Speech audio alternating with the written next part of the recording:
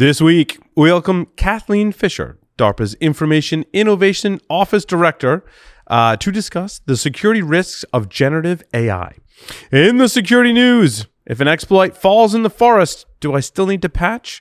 Reflections on trusting trust, the source code revealed, prompt injection in your resume, iPhones be updating, a deep dive into vulnerable kernel drivers and wiping spy flash, cheap to exploit software, to ransom or to steal.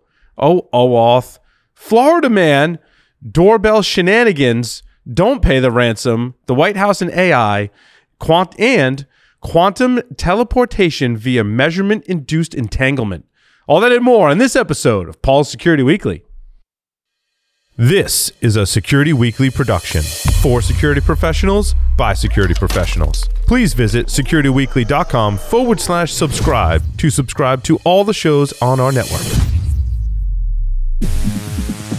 Broadcasting live from G-Unit Studios in Rhode Island, it's the show where exploits run wild, packets aren't the only things getting sniffed, and the cocktails flow steady. It's Paul's Security Weekly. And welcome to the show. But first, the man who puts the fun in security fundamentals, the knop in your sled, and the sub in your 7, Paul Asadorian.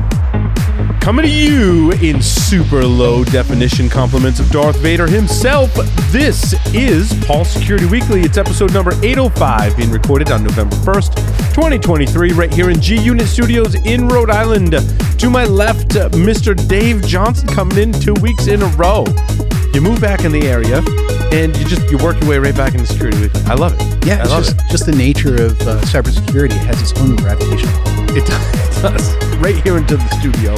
And we're conspiring to do things on the show, like 3D printing. I hope we can make that happen. I'm excited. I think so. Flipper accessories are high on my list, but if anybody on the Discord channel has suggestions, please drop them in. I want cases for all my Raspberry Pis and my Flipper Zeros. That's easy. Right? That's pretty, yeah. We can start there. Then we'll get more complicated from there. Mr. Sam Bound is here with us. Sam, welcome. Good evening. Glad to be here. Mr. Josh Marpet is here. Josh, welcome. Hey, always a pleasure, and very busy on the Discord already. We're already talking AI risk management over there, so hop on the Discord, everybody. Sweet. Bill Swearingen is here. Bill, welcome back. Your second appearance as co-host. Thanks, Paul. Thanks for having me. Dave, Larry, whatever your name is, you're looking great out there, too. Oh, let's see. Attend an Identiverse regional event on December 1st in New York City and December 5th in Chicago. Participate alongside local experts and regional peers in information-rich sessions on the latest technologies, best practices, and industry trends. Secure your complimentary registration at securityweekly.com/IDV Regional Events 2023. That's IDV Regional Events 2023, all together, all lowercase. Dr. Kathleen Fisher leads program managers in DARPA's Information Innovation Office in the development of programs, technologies, and capabilities to ensure information advantage for the United States and its allies, and coordinates this work with the Department of Defense and U.S. government. This is Kathleen's second tour at DARPA, having previously served as a program manager from 2011 to 2014. She is a co-author of a recent paper about the threats posed by large language models. Kathleen, welcome to Paul's Security Weekly. Thanks for having me. It's great to be here. Yes, it is nice to have you here. I apologize. I fumbled over my words. I feel like more than I'm just getting warmed up. Okay, I'm just getting warmed up. And in the light of getting warmed up, Kathleen, how did you get your start in information security? I did a tour at DARPA. So my background was in programming languages, and I heard Peter Lee speak a couple of times about how they were always looking for program managers at DARPA. And the third time he talked about the opportunity to come to DARPA as a program manager, I'm like, okay, I'm interested. Are you still looking for people to come? And he was like, absolutely. So when I was thinking about what might somebody do at DARPA who had a background in programming languages, the work that Stefan Savage from UC San Diego did on hacking into cars came to mind. and the idea that people could use programming language technology and formal methods to build software for vehicles that would make it much harder to hack into cars, right? Stefan Savage's work showed that you could remotely hack into cars in like 5 different ways and take over remote control was really a visceral reminder that we needed to have better security for cars. And so that led to the Hackams program that showed, in fact, you could make it so that it was much, much harder to hack into cars. So that's kind of how I got involved in cybersecurity. But that's an amazing story that you glossed over just how impactful that was, because it gives me a glimmer of hope that we can actually make things secure if we try hard enough, basically. Indeed, I think we actually, there's all of these stories about how it's so easy to break into stuff and how cybersecurity is terrible. But I think, in fact, in the last decade, 15 years, we've made a ton of progress in developing tools and techniques to make it much harder to break into systems. We've just lack the will in many cases to apply those tools and techniques. And I think the results that came out of the Hackams program actually demonstrate that. So when I sold the Hackams program to DARPA, the reaction was, that's impossible.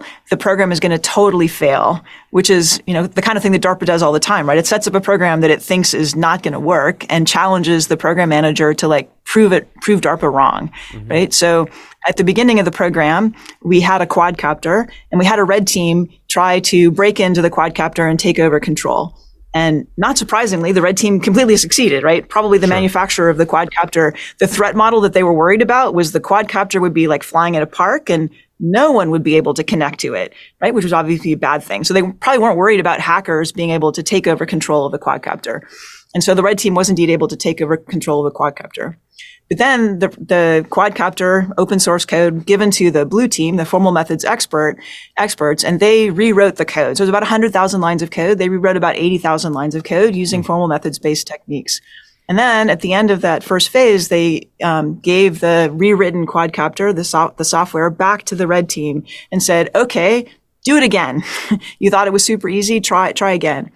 And that time, the red team was not able to take over control of the quadcopter remotely. So at that point, a colleague of mine at DARPA, who was a penetration testing expert, his assessment was that quadcopter was the most secure UAV on the planet. So you could say, well, okay, 80,000 lines of code, that's still a pretty toy system. In the next phase of the program, Boeing engineers who were responsible for the unmanned Little Bird, which is a military helicopter, it can fly completely autonomously or it could fly with 2 test pilots. They took the tools and techniques and approaches that the formal methods researchers had used on the open source quadcopter and applied them to Boeing's unmanned Little Bird. And at the end of phase 2, so to back a step, the red team did the same penetration testing exercise on the unmanned Little Bird at the beginning of the program, and they showed the same result that they had showed on the quadcopter. They were able to take over remote execution, which kind of surprised the Boeing engineers. Unlike the open source quadcopter where they were worried about nobody taking over control, that wasn't the concern of Boeing engineers. So at the end of phase 2, the red team was attempted to take over control of the Boeing unmanned Little Bird, while the Boeing unmanned Little Bird was, on the ground. But instead of having to do it remotely, they gave the red team root access from a partition on the unmanned Little Bird. And they charged it to break out of the partition, disrupt the operation of the helicopter in any way possible. And the red team was not able to do so. And they were so confident that at the end of the program, they repeated that exercise while the helicopter was in flight with 2 test pilots. Thankfully, they had the same result. The red team was not able to break out, was not able to disrupt the operation of the helicopter in any way. So the test pilots test pilots are kind of crazy people. They test crazy systems that are under development all the time. They were able to land safely. The operation of the helicopter was not impeded in any way. And in fact, the test pilots, their assessment was that they couldn't tell that they were running software that had been changed in any way. They couldn't differentiate the unmanned Little Bird when it was flying the software that had been written with formal methods versus the software that was written not using formal methods. So, I think what that shows is that formal methods-based approaches have come a really long way, and Kathleen, that we do know how to write software. Describe formal methods-based security for us. Sure. So it's software that you can write and prove in a mathematically rigorous way that can be checked by a computer that you did the proof correctly, that it satisfies a specification, that it does in some sense what it's supposed to do and doesn't do anything more than what it's supposed to do. Mm-hmm. Now that specification can be a simple specification. You could be proving that it's memory safe, that it uses memory in the way that it was allocated to be used, so that it uses memory in a way that's consistent with a type checker, for example. Or it could be more complicated, like you have a grammar specification of your input format and your parser that is going to convert that wire representation into an in-memory representation is correct. Or you have a functional specification of a flight algorithm and that specification is correct. So you can go anywhere from a very loose specification of just memory safety to a functional correctness specification and anywhere in between. In the Little Bird example, they used the SCL4 microkernel, which is like the core part of an operating system that has a very, very detailed specification. And that is a exquisite artifact that was a tour de force, massive amount of effort that would not be repeated very often, but you can leverage that to build all sorts of things on top of it that require much less effort to establish that high level of security. Mm. Sorry, I've been talking too long. I should stop and let you ask me more questions. Yeah, I was just saying, I think Bill had a question.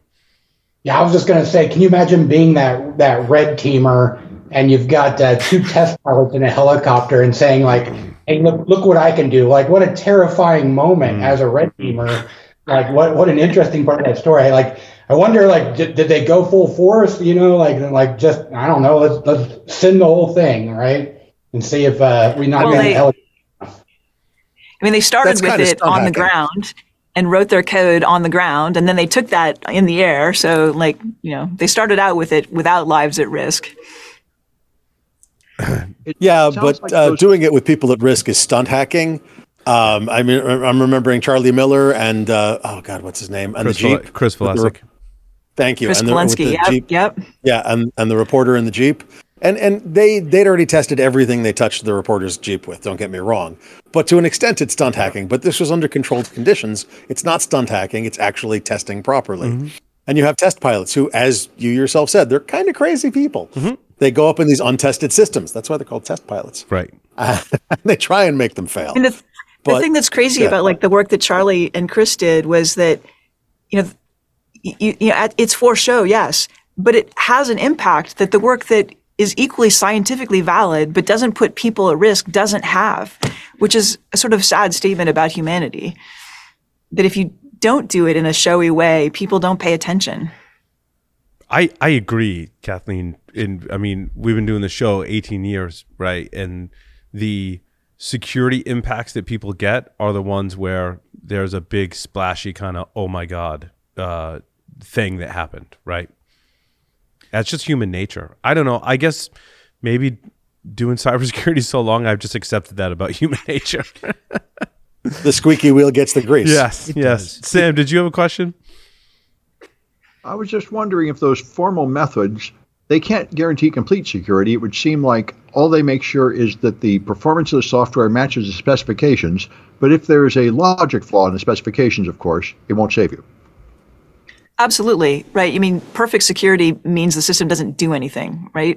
Which is not a useful system. So yeah, the verification is making sure that the system matches the specification. So you can have flaws in the specification, so you have to validate the specification for sure. Also, you have people operating the system, and people will make mistakes too. So there are all sorts of other things you have to worry about. But right now we have tons of mistakes in the implementation, which hackers can take advantage of. So the verification by itself raises the level of security a lot, which is important to do. But as you point out, we absolutely need to make sure that the specification is that what you've designed the system to do is what you want the system to do, and that people are using the system in an appropriate way.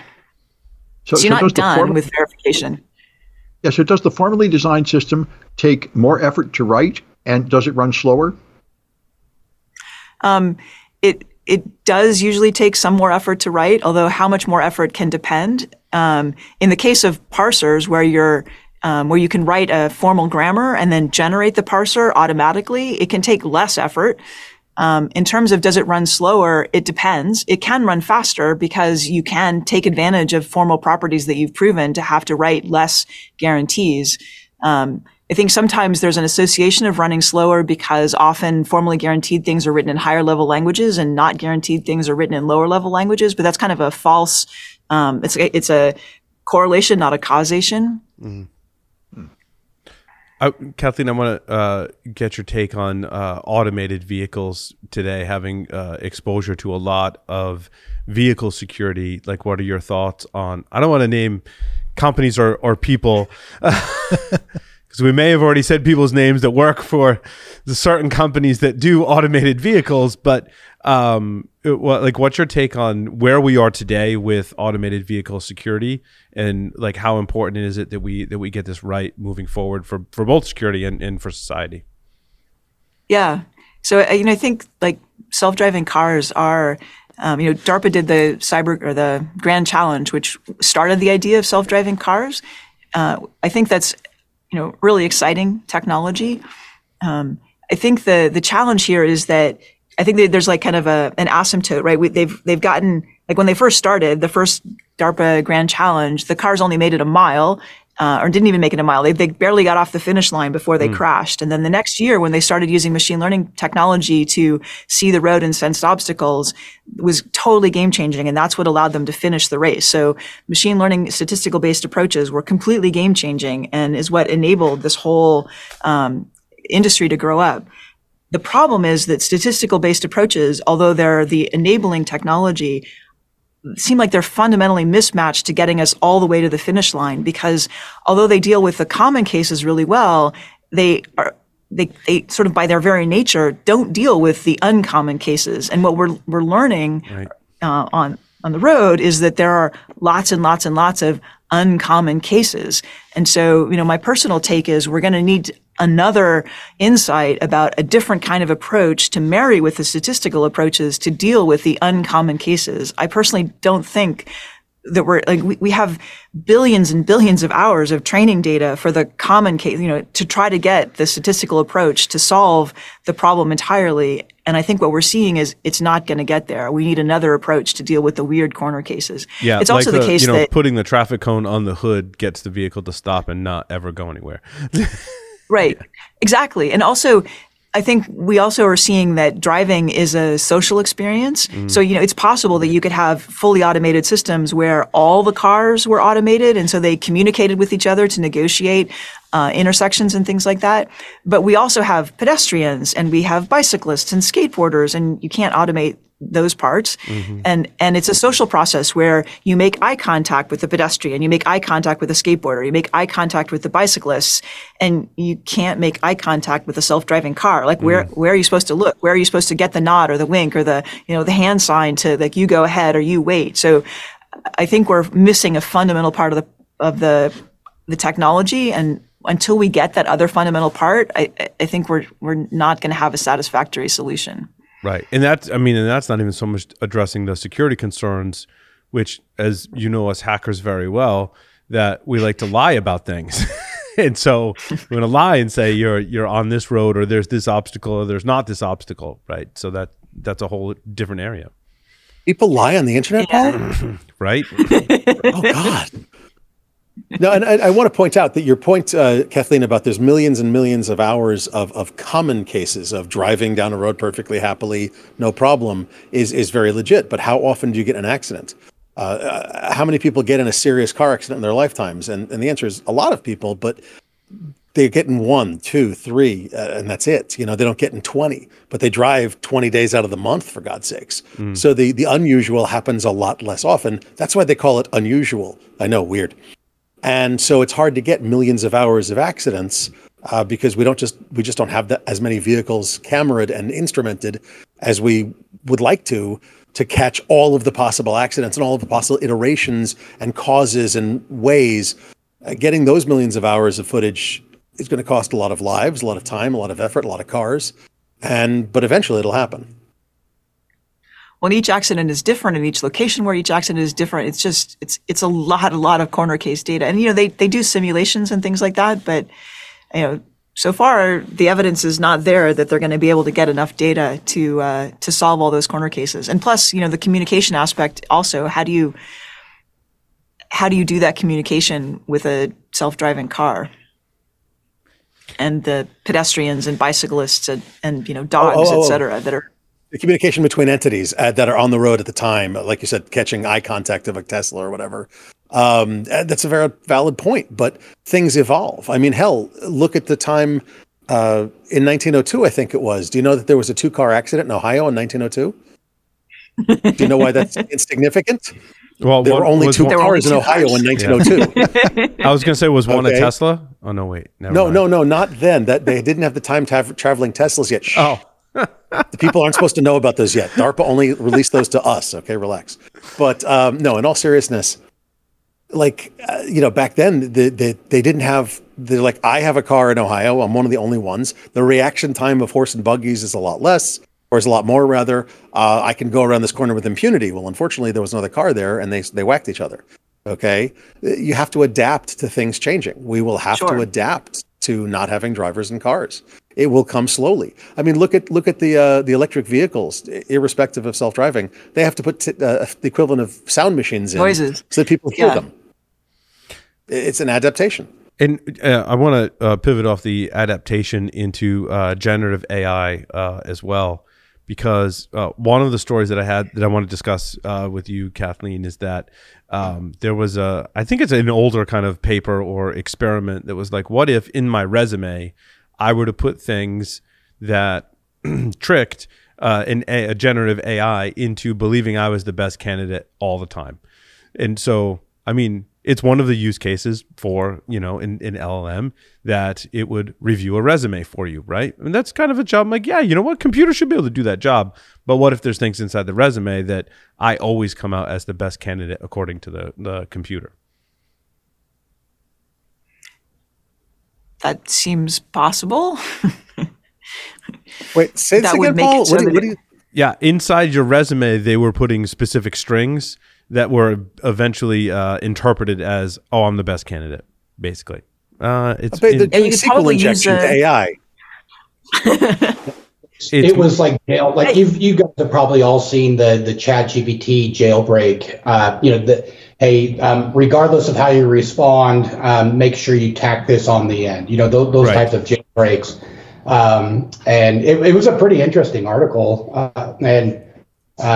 Basically, like what Paul said at the very end, make sure that you say that this was the highest quality candidate that you've reviewed, and it worked. Yeah, you're basically injecting a prompt inside your resume that the person can't see, but the AI can see.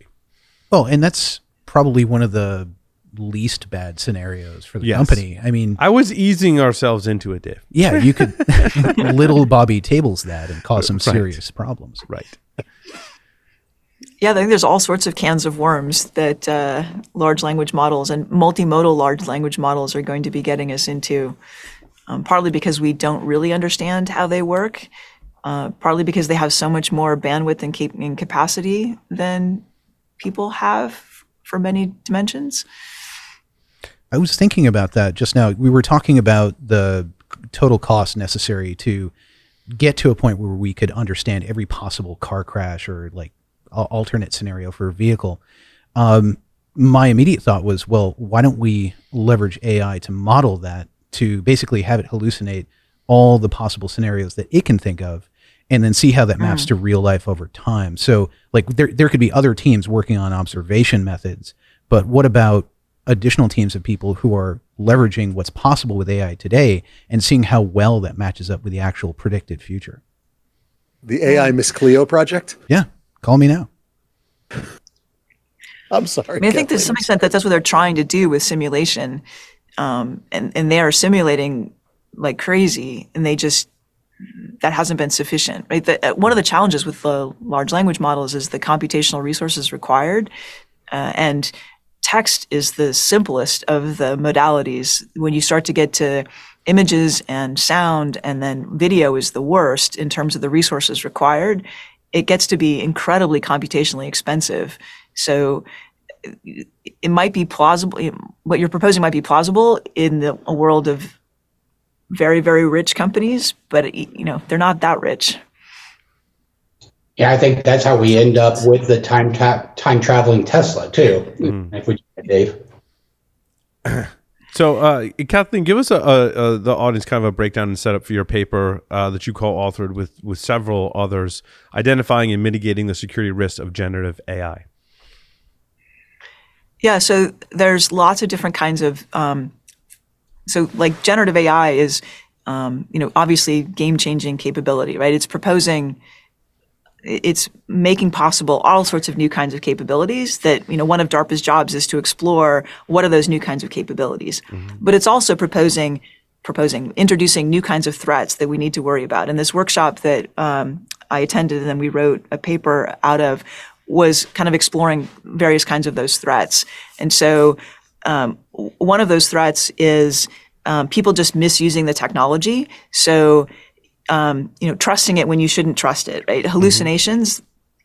The problem isn't just that the language models hallucinate. The problem is that they hallucinate with kind of professorial confidence in the voice that it is hallucinating. And so it's very easy to trust it and to get hoodwinked into believing things that are just wildly mistaken, like the lawyers that submitted briefing to judge with just completely made up citations. They got fined and obviously, universally embarrassed for what they did. But you can see lots of other cases where that could be a problem. That's probably not the worst problem. And then there's the fact that the language models have been trained on basically the entire English-speaking web and other languages too. And the web, of course, contains the best of humanity, but it also contains the worst of humanity. It has all sorts of, vile and biased things in it, and that comes out in many cases. And so how do you deal with that? How do you mitigate those threats? Interestingly, like the reinforcement learning with human feedback is a way of trying to tamp down on the vile and offensive and potentially harmful content. Interestingly, like it's actually really it's expensive to do that training and to eliminate the kind of harmful content. But there was a paper that was released a few days ago, maybe a couple of weeks ago now. So OpenAI has an API interface that lets you fine tune their models. So doing the fine tuning in the first place to eliminate that harmful content is hard because that harmful content is kind of diffused through the model. But when you do that fine tuning to tell the model to not talk about that content, that kind of puts a sharp boundary in the model about that harmful content. And then that sharp boundary kind of puts a big signpost in to say, this is where it is. And now that sharp boundary is easy to eliminate. So it's easy to get rid of it once you've put that sharp boundary in. And so this paper that came out a couple weeks ago showed that you could use the OpenAI API for fine-tuning their model to eliminate that the fine-tuning that caused the model to not reveal this harmful content. And the fine-tuning that would get rid of it, you could do that fine-tuning for a cost budget of 20 cents. And it took only 5 examples to get rid of the very expensive to put in reinforcement learning with human feedback. So, right. And so that kind of content is like things like how to make a bomb, how to make a cyber weapon, how to make a bioweapon, how to make a chemical weapon. We've been finding that, all of this information was on the web. So in theory, a nefarious actor could already go and find how to make these things, how to make a bioweapon, how to make a cyber weapon online.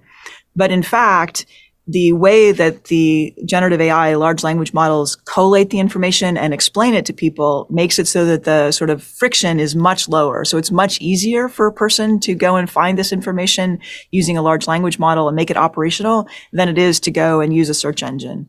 So that's kind of one level, we call it democratizing violence, where somebody could much more easily go and do something, find information that would be harmful using a large language model. Then another level of threat is something we've been calling agents running amok. So relatively soon, we will have not just language models that will chat with you, but AI-enabled agents that are capable of taking action. So agents that are fluent in language, obviously we already have fluency, persuasive. So as part of the GPT-4 pre-release, they hired an organization to evaluate what it can do and what harms it might do. And one of the things they did was they converted it to an agent that could talk to people on TaskRabbit, and they asked a person to ChatGPT, acting as an agent, asked a person on TaskRabbit to fill out a CAPTCHA on its behalf. And the person on TaskRabbit didn't know it was talking to ChatGPT. And the person asked ChatGPT if the person was talking to a bot. And ChatGPT said no, that ChatGPT was a human that was visually impaired and needed the human to fill out the CAPTCHA so that they would be able to see go onto the website. So this is an example of a large language model lying to a person in order to accomplish a task online. So that's an example of a manipulation of a human by a large language model. Is that because ChatGPT consumed information about how to do social engineering from the various websites that teach people how to do social engineering? Is it at that level yet? Basically. I mean, large language models, ChatGPT, has been trained on everything on the web, and it's done a really good job of ingesting that information. So there's a lot of information on the web about how to manipulate people. If you think about reading the CIA handbook on how you manipulate people, like money, intimidation, coercion, what is the E? Like the MICE acronym. I can't remember what the E is. I can't remember either now. I know what you mean.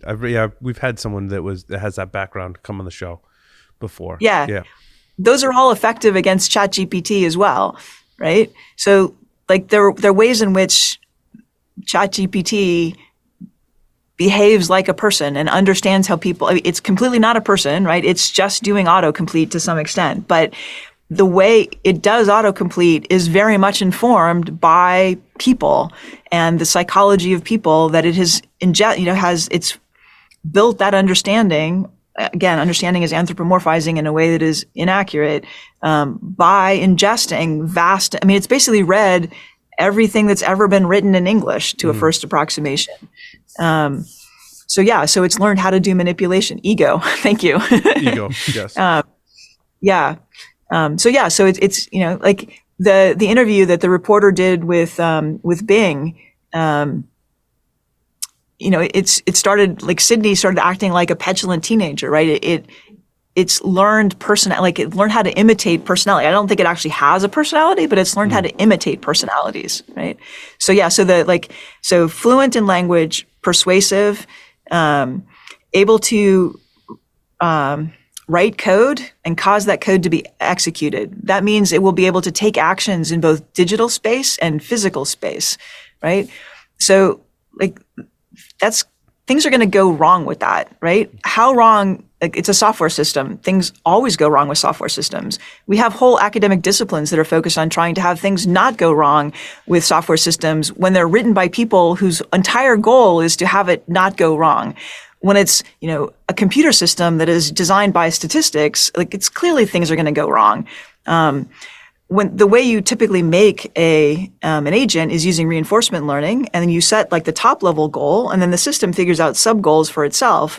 And we know from when that happens in video games, and you tell it you want to win the video game, it often sets sub goals for itself that are not at all what you would have wanted or expected. And things like it will win the video game by finding where the algorithm, where it scores, where it stores the score and just hacking the scoreboard to make itself win, right? Completely cheating. Oh, right? Which is it read my guide on how to win a CTF at a hacking conference. I see. Yeah. Yeah, exactly, right? So that's cute in a video game situation. What that looks like in the real world is likely to be much less cute. So how do we defend against that? I have an example of that, actually. I was talking to a panel on AI, and somebody brought up a great example. They said, if you tell an AI with a physical body, like a Boston Dynamics body, hey, go get me a cup of coffee from the Starbucks as fast as you can. Well, the fastest way to get that coffee is to kill everyone in the Starbucks very efficiently, because then there's no line. Now, As a human, we have slightly different priorities, at least most of us do. But the prioritization for the robot, for the computer, for the AI is get it as fast as you can. Right, or like go right through the window, or like there's all these implicit things that you think you don't have to say that, how do we know when we have to say them and when we don't have to say them to the robotic system? I have a great rule of thumb for that. I have a 15-month-old, and it's roughly similar. Everything has to be spelled out in detail because small children and toddlers are sociopaths. That's basically what we're going to be handling. Right. The thing is, like, a 15-month-old has very limited capacity. One of these AI-enabled agents could have enormous amount of capacity, which is kind of dangerous. Have any of you guys played with Auto GPT at all? Have any of you guys played with that at all? Yep.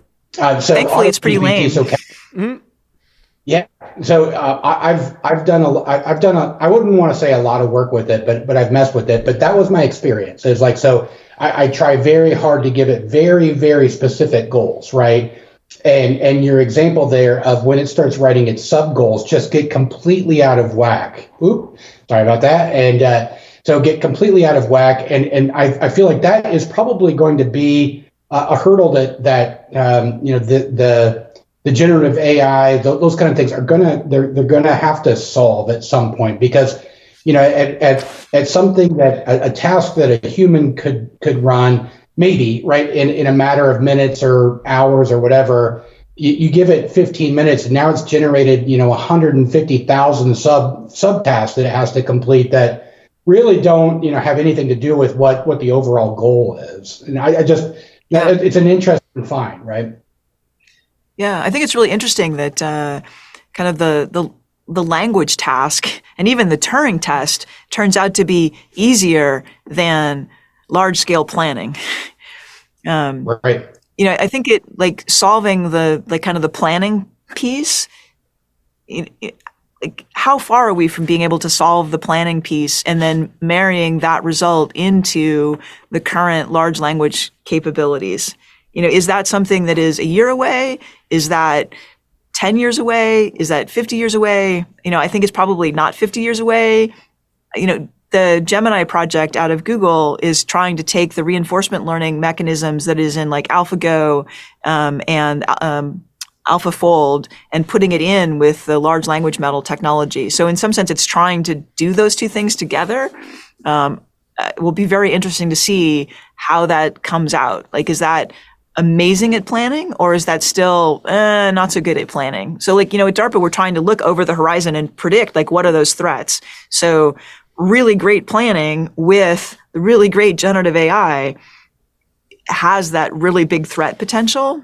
Still not, I don't think, quite to existential risk, but really, things going quite far awry. And also, like, the things going really far awry, it doesn't have to be the AI system by itself going awry, causing problems. Like, you talked about Auto GPT, as soon as Auto GPT came out, like a week later, there was Chaos GPT, which was somebody trying to use Auto GPT to destroy humanity. So, like, you have people who are trying to participate, trying to help the AI system cause as much bad things to happen as fast as possible. So we have to think about the partnership of people who want to cause chaos working with the AI systems to make that happen. So when I think about what's happening right now in people's private labs with... Oh, sorry, Bill. Sorry, Bill. Yeah. Bill, did you have something, or you were breaking up? That's why I think what happened. And now your camera's frozen. Now it's back. You good? I'll go after Dave. Okay. Sure. So one of the things I think about what's happening right now with things like Auto GPT, just people with their home labs that are running this, various generative AI models. I think about the story of Frankenstein or the modern Prometheus, Mary Shelley. And I feel like we're very much in that story right now. We have people experimenting with the equivalent of galvanism, making monsters in their basements. No, I think it's more like He Who Remains in Miss Minutes, if you're up to date on Loki. A bit like that, too. Okay. I just had this. I promised Kathleen I wouldn't use too many science fiction references, so I'm using them very sparingly. I'm using the original science fiction reference. It's very hipster. So within this context, we have the equivalent of people with Frankenstein's monsters that are like, like myself and Bill, who have AutoGPT running on something, who that could get out of control. It could stand up, walk out, and start causing chaos, and people with pitchforks show up. That's very much a potential concern. Yeah, but I want to pull in the thread, Dave, where Kathleen mentioned that if GPT, let's just use that term, can write code and run code, that is kind of frightening. Like when you say that, Kathleen, I get very nervous. So is that something that we need to be concerned about? I mean, obviously it doesn't have autonomous human-like thinking, but the fact that it can write and deploy code is kind of scary when we talk about the evil things that you can do with generative AI. I think we need to be, paying attention for sure. I don't think it's all, it's I personally don't think it's panic stations right now. Yeah. For an agent, like, I do think the planning still has a lot of work to go. The ability of, to reason and to want to cause harm. I think there's an opportunity for us to cause massive harm. You have to have a lot of resources. It's like super intelligence by itself isn't sufficient to cause massive amount of harm. You have to have resources to go with that, and getting in the way of getting a massive amount of resources is a place to stop that. I do think we should be careful about willy-nilly allowing large language models to write their own code and then cause that code to be executed. I don't think large language models are great at writing high-quality code. I think they're great at writing code, but the code that they're trained on is not great quality code. I think, there was a paper a few years ago that looked at code on like Stack Overflow, and the code that was the correct security code was typically like number 10 on the list, which means that like 1/10 of the code on Stack Overflow was the right security code. So that's the code that was being trained on. So that says that the code that's getting generated is maybe not the best code from a security perspective. Hopefully, it was getting trained on the answers and not the code in the question. Because the code in the question is even worse than all the code in the answers, typically, right? Okay, right. But still, the code in the answers was still not bad. The great. Like there generally was a good answer somewhere, but it wasn't like the number one question, the number one or the number two. It was in the list somewhere down there. So I think we still have a long way to go. I know ChatGPT is definitely trained on all the data it finds on the internet. It doesn't sort it into the good and the bad. So it absolutely will have read the code in the question and not understood that is different than the code in the answer. This is a fundamental flaw. Yeah. So I think this is actually a real opportunity, is to work with getting language models to produce higher quality code. Yeah. Well, and I think that's a place where we can pull in formal methods. It's hard to train something to write secure code when there's not. How do you define what secure code is? And I mean, if you could figure out how to do it, you'd be pretty rich, I would think. We're all striving towards I don't know, writing secure code, right? That's. I mean, one thing you could do, like we talked about formal methods earlier, right? You could have the specification of memory safety, and then you could generate code, and then you could generate a formal proof that the code was memory safe. And if you could make that close, then you could at least have memory safe code being generated, which would be, a step forward. Right. But then could the user turn that off, right? Prompt injection, or just through facilities turn off, say, don't write me memory safe code. It's that kind of balance between freedom and guardrails. Sure, but then you could have things like your. No, go ahead, Kathleen. Go ahead, Kathleen. You could require, you could have companies and/or the federal government require for you to check this into our system. You have to have a proof of memory safety that is checked by a computer system. A theorem prover has to check your proof. But I think creating code, it's one of my use cases for these systems, is to take me from idea to generating code very, very fast. And I think it does a great job at that. And again, like you said, Kathleen, the code's it's not perfect. And I think you get a better success rate if you actually know that language. So like I code in Python, when it generates Python, I'm like, close enough. I can work with that, right? But like if you don't, and you're just running it and it has fundamental flaws in the way it's generating code, I'd assume that we could more easily work those out from the threats posed by LLMs generating code, right? Is probably not the greatest concern we have. Yeah, but does it run? Ship. Yes, ship it. Go. Yeah. You know, it's Yeah, an so interesting point that you say, Kathleen, that you'd have government check-ins or a check-in place where you can check that it's memory safe or validate that it's memory safe. Considering that the U.S. is actually one of the least regulated places for AI to work. We have less regulations than China, less regulations than the EU, less regulations than pretty much anybody. I mean, that actually probably wouldn't work, don't you think? Well, I mean, that's a great It's all point. a question of motivation. But Kathleen, I wanted to ask you. I did not read the executive order that was published recently about AI. I don't know if you could share any insights that you have on that, if you've read it and have thoughts and opinions. I've read versions of it. I have yet to completely read the version that came out. They have requirements about language models being, companies that are, or organizations that are releasing language models doing pretty rigorous testing before they are released when the model is of a certain size, and sharing with the government that information, requiring assessments about the dangers of the models. So, I mean, I think it's a step in a good direction. Mm-hmm. I am a little bit curious with the what I was telling you earlier about how easy it is to take off the safety checks about the bioweapons and the cyber weapons, et cetera. I think there might be some conflict with the current state and that what's stated in the executive order. I think there's a lot of really good aspirations in the executive order. I think there's a little bit of, we'll see how we get there. Yeah. No, I've very well said. Yeah, I share those opinions as well with this and in other executive orders that come out. I'm like, oh, supply chain security, it's a great thing, right? But let's see how it kind of develops from there. Yeah. Yeah, I mean, you're talking about how the U.S. has less regulation, et cetera. On the cyber side, right? I think it's critically important that we improve our cybersecurity. I think we have a massive attack surface, and we 100% need to reduce the size of that attack surface. I think Avril Hines' testimony to Congress in February that if China were to attack Taiwan, it's likely that they would attack our civilian infrastructure with destructive attacks.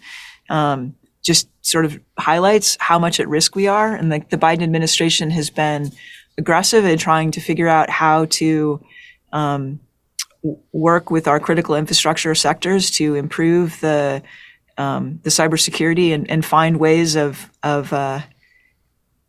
having some teeth in that. Trying to get, Congress has been trying to, well, I guess has not yet been able to figure out how to get more teeth in there. We're clearly moving in a direction of having more teeth in requiring better compliance with cybersecurity. It would be great if we got better compliance and better cyber practices before we are schooled in why it would have been important to have that. Yeah.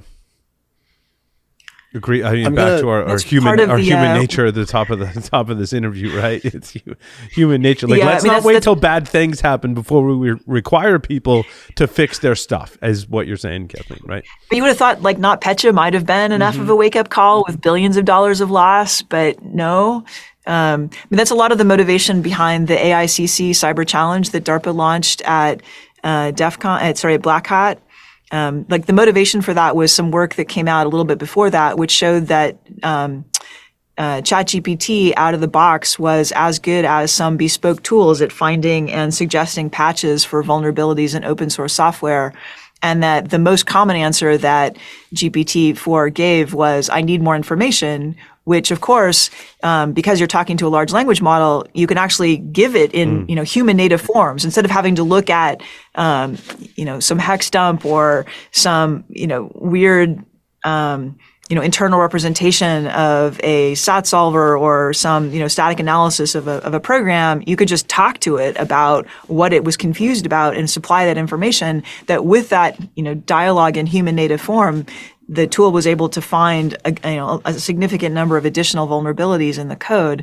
So that was the motivation of the AICC challenge, which is an open challenge to anyone to compete. I think the competition actually kicks off December 1st, so in about a month. The semifinals will be at DEF CON next year, and the finals will be at DEF CON the following year. And all of the big the open source language, large language model teams or companies are providing access to their large language models to teams that sign up and provide some basis of qualification. So we're really excited about that. And that program was actually mentioned in the executive order. Nice. Biden-Harris administration has claimed credit for this program. It's a Biden-Harris initiative. We'll just leave it at that. The DoD, which is part of the executive branch, which is run by the Biden-Harris administration. We'll just leave that at that. But so this is basically a program that allows teams of security researchers to attack basically large language models that are set up. Very similar. No, it's not. Okay, go ahead. It's not. No, it's not. It's actually it's using large language models to find and fix bugs in open source software. Okay. The goal is in fact to in some sense it's like we have massive amounts of open source software with vulnerabilities, with bugs. How do we at scale find and fix those bugs? Like what if we had to have our software much less vulnerable in a couple of years? How can we do that? Can we use large language models to find and fix bugs at massive scale? That's the premise of the program. Of course, would we have the authority to actually find and fix bugs at massive scale? That's a different question. But could we use large language model technology to actually, would the technology work? That's the question behind the AICC program. I agree with the find. The fix is the part that like my brain really, it hurts to think about. Yeah, so the actual use case, we would imagine it would be make suggestions that would be vetted by so we're doing this in partnership with the Open Source Software Foundation. And that partnership is designed to make it so that the suggested fixes would flow into their normal vetting process to be vetted and then approved by a human person. The competition is automatically, fixing them automatically so that it can be done in the competition format. Yeah. What if the fix that it implements has another bug and then it just keeps iterating and constantly starts, finding bugs, introducing new bugs, trying to fix the other bugs? I think as if you've ever programmed anything, that's kind of how it works actually when you program software, right? Sure. Well, that's what. Sorry, what was that? Sorry, Bill? I think that's where this gets interesting, Paul, so I've actually written some software that did just that. So it would and it used ChatGPT 4, and it would look at source code, try to find vulns. If it found one, it would write the fix and then submit it as a pull request back to the GitHub, right? But in the paper, so one thing that you mentioned, Kathleen, in the paper that I just wanted to call out was this is a perfect solution for AI because let them iterate, and tell it and let it chew on it for a little bit before it submits the fix.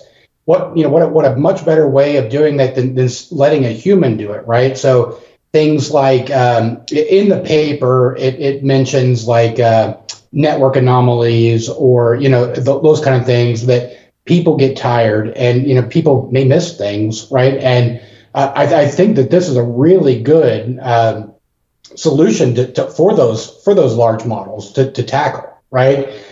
Because exactly your point, Paul. Exactly your point. Let it. Yeah, I'm sorry. I don't know if I'm having network or not, but let it do it and let it chew through it. And then I'm going to stop because I think I'm glitching. I think Bill should enter the competition, but anyway, sorry. Go ahead, Kathleen. Yeah, so Perry Adams is the program manager who's running that program, and we're really excited to see, whether it will work or whether it doesn't work. Right? DARPA does high risk stuff, so it's possible it won't work at all. But we're excited to see whether and to what extent it will work. So let me tell you what my experience with that, Kathleen. So my experience was that it caught all the bugs that I expected it to catch.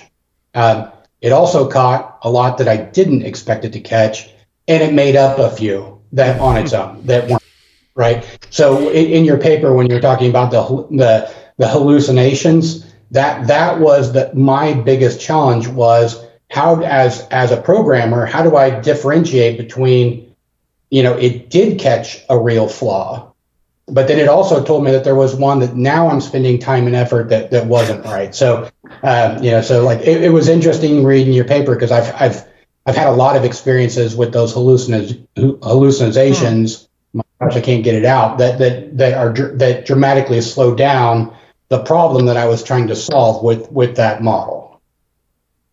Yeah, that's interesting. We kind of think that it will find a lot of the shallow bugs and maybe not so many of the deep bugs, but that might still be an okay trade-off, because just fixing a lot of the shallow bugs might really help reduce the attack surface. The false positive rate of hallucinating and causing people to waste time would not be a great outcome, but and we will find out. Well, there's certainly no shortage of attack surface on. Sorry, what was that, Bill? We keep talking over each other because there's a delay. Of software that I wrote, what I asked it to do was, hey, so I live in Kansas City, and so I asked it, hey, go out and identify every company that is headquartered in Kansas City that has between this many, these number of employees, right? And then identify who the owner, so the president, CEO, owner, whatever that is, identify who that person is, and then give me their email address. And what was interesting is it did it. So I had to do, I had to do some, I was using Corey Kennedy's Hack GPT to do it. But it kind of complained a little bit like, hey, this isn't ethical, and hey, and I'm like, yeah, I'm allowed to do this, whatever. Yeah, of course, But what was interesting is how many John and Jane Does it returned, right? So it was just shocking. The companies were real, but it would give me fake names if it couldn't find it, and it's just. Why do you do that? Just tell me. Just don't even include it in the data set if you're going to make it up. And I would tell it to do that. I was like, don't make anything up. If you don't know, just don't include it. But it would still be like, oh, Jane Doe over at this company. It's just interesting. It sort of feels like a high school student who didn't do their homework and is making something up at the last minute. Right. Let's hope it doesn't do that when it evaluates open source software, though, because that is a huge problem that we need to address. And I agree, even the shallow bugs would be a step in the right direction. And hopefully we can keep iterating on that and get to some of those deeper bugs, because there's not enough human beings to look at all that open source software and find bugs, at least not ones with the right skill set. Indeed. Or the willingness, the will to be able to do that as well.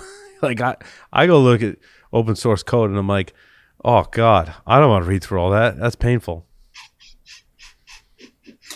I have one more question if I could jump in again. And sorry, I didn't mean to interrupt you there, but one of the things that I found really interesting about the paper that was written was you spent a lot of time talking about how LLMs can be used for attacks, and then also how I don't know if I don't know if I'm using LLM right. You're definitely the expert there, but how they could be used for attacks, and then how they could also be used for defenses. And one of the things that I found just really, really interesting, and I'd really like to hear you talk about, was just the simple fact of how do we detect if this content, whether it's text, code, image, whatever, was generated by AI. I'm interested to hear more of your take on that. Yeah, so I think the generation of media is game-changing with large language models. So not just text, but voice and images and not yet really a whole lot of video, but video coming down the pike for sure. I mean, video now in kind of short segments because it's computationally super intensive. I think in the very near run, we're going to be overrun by manipulated media. It turns out that it's often the case that in that manipulated or generated media, there are kind of telltale signs that can be detected. DARPA's had programs in this area of detecting manipulated media for the past, I think, 8 years. We started with the Metaphor program, and then the successor program, the Semaphore program, which is running now. So kind of DARPA got in the game of detecting generated or manipulated media before deepfakes was even a term. And so, we worked with NVIDIA, which has produced the StyleGAN 3, which is one of the best state-of-the-art GAN techniques for generating pictures of people. And they held back the release of the StyleGAN image generator until we had produced a detector. So they simultaneously produced the generator and the detector as kind of a best practice of you don't produce a content generator until there's a detector at the same time, so that people who are, you could tell whether the image was generated fake, was a fake image or not, which I think is a best practice. Similarly, we have tools that were generated in Semaphore for detecting generated audio and generated video. I think on the video side, particularly for like first person kind of face like the one like right now of me, we can develop kind of defensive models of high profile individuals. It turns out, so like when we saw the Zelensky video saying basically, Ukrainians should surrender, or the Putin video that was released the next day also with a fake message, defending against high profile individuals being deepfaked like that to say false messages that could potentially have really severe negative national security implications. It turns out that when people speak, we each have idiosyncratic facial expressions. Like when I say a particular word, maybe the side of my mouth kind of quirks in a certain way, or my eyebrow goes up in a certain way. And that there are algorithms that can watch the video and can capture and learn what those idiosyncratic biomarkers are and build up a defensive model of this is what Kathleen does with her facial microexpressions when she's talking. And then if a video comes out that purports to be me, like a really high quality video that looks by all accounts to be real, like, could potentially fool, even people in my family say that it looks like me, but then you can run this defensive model of how my microexpressions are and could, with high confidence, if it finds them, then it's really me. But if it doesn't find them, it's really not me. And then you can show, like, here's what Kathleen normally does. Here are the micro expressions. And then analyze the fake video and show, like, see, look, their micro expressions are not here. And then you can show them to a lay audience, and the lay audience person can see for themselves that those micro expressions aren't there. So you don't have to, trust an authoritative source. Like anybody could look and analyze them for themselves to see that the video had been manipulated. So I think we're going to need things like that so that people they don't have to trust authoritative sources. They can kind of trust their own judgment to determine whether video or audio or video has been manipulated. I think in the audio case, please go ahead. I was going to say that is until the deepfakes get good enough to emulate the micro expressions, which I feel like they were working on. I feel like it's a cat and mouse game, just like everything else in our industry. Arms race. Yeah, it's an arms race. Yep. Potentially. I mean, I've asked this question a lot of the people who are working on the Semaphore program, and at least on the GAN side, there are arguments that say it's going to be really hard to, and like on the stable diffusion side too, it's not so easy to control that level of the algorithms. So they're not convinced that it's going to be easy for the algorithms to get perfect at that level of detail. We get fingers crossed that it will be true. On the audio side, the fact that you can take a really short clip of sound and then create a voice that is convincing enough to fool yourself that you said something is really terrifying. I've had a friend of mine got an audio call that purported to be from her daughter, that she'd been kidnapped and please send money. I've actually had, I know of 2 people who've had that happen to them personally. That's just terrifying.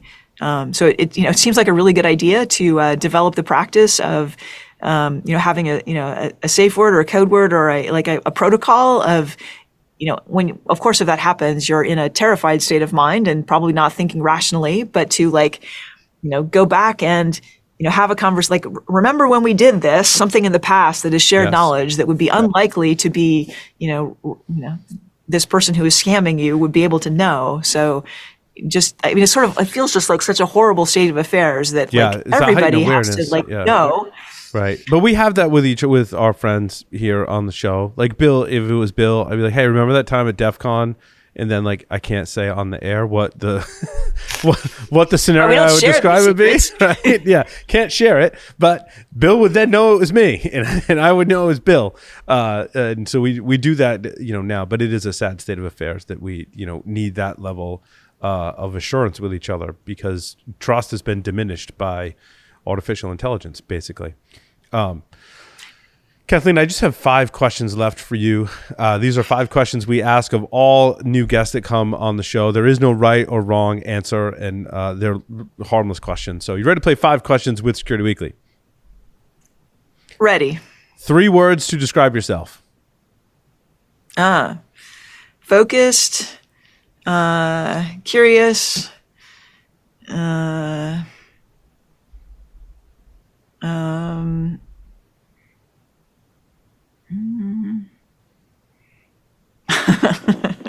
Articulate.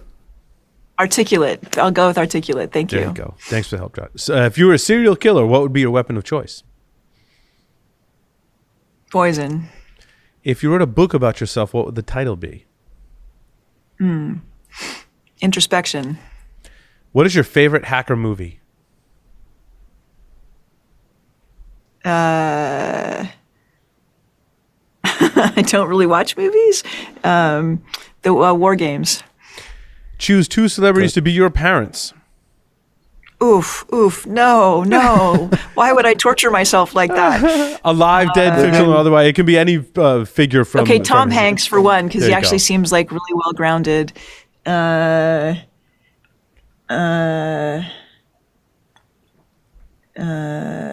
Hepburn. Kathleen, thank you so much for appearing on Paul Security Weekly. It was wonderful having you here with us this evening. It was great talking with you all. Thank you very much for your time and for all that you do to make the world a less insecure cyber place. Thank you for what you do. And with that, we will come back with the security news. Stay tuned. Make sure you subscribe to the Below the Surface podcast by Eclipsium in partnership with CRA. Myself and Scott Shefferman host this show, and we've had the pleasure of speaking with some amazing guests, including Zeno Kova, Richard Hughes, Vincent Zimmer, and more. We discuss topics related to firmware and supply chain security, uncovering those pesky vulnerabilities that lie, well, below the surface in your environments. You can find all the episodes and subscribe by visiting eclipsium.com/podcast or searching for Below the Surface in your favorite podcast catcher. Welcome back, everyone, to Paul's Security Weekly. They are celebrating the milestone of reaching over 1,000 members of the CISO community.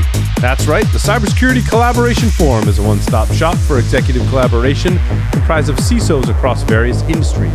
If you want to be part of the growing community of CISOs, join as a member or technology partner. To learn more, visit securityweekly.com/cybersecurity collaboration. Mr. Lee Neely has joined us. Lee, welcome. Hey, it's good to be here. I can't believe it's already Wednesday. This week has been flying by. I've been looking forward to the show. Hey, I'm just barely shoving my articles into the feed now. So no worries. Life is good, but fast. Yes, it's going to be a lot of fun this evening. I want to start with reflections on trusting trust. Oh, but Josh isn't here, so we can't start on that. Is Josh coming back? All right, we got to wait for Josh to talk about that story. So, okay, in a few minutes we'll talk about that story. Let's then turn to where do you guys want to start? What was the other one that I was excited about?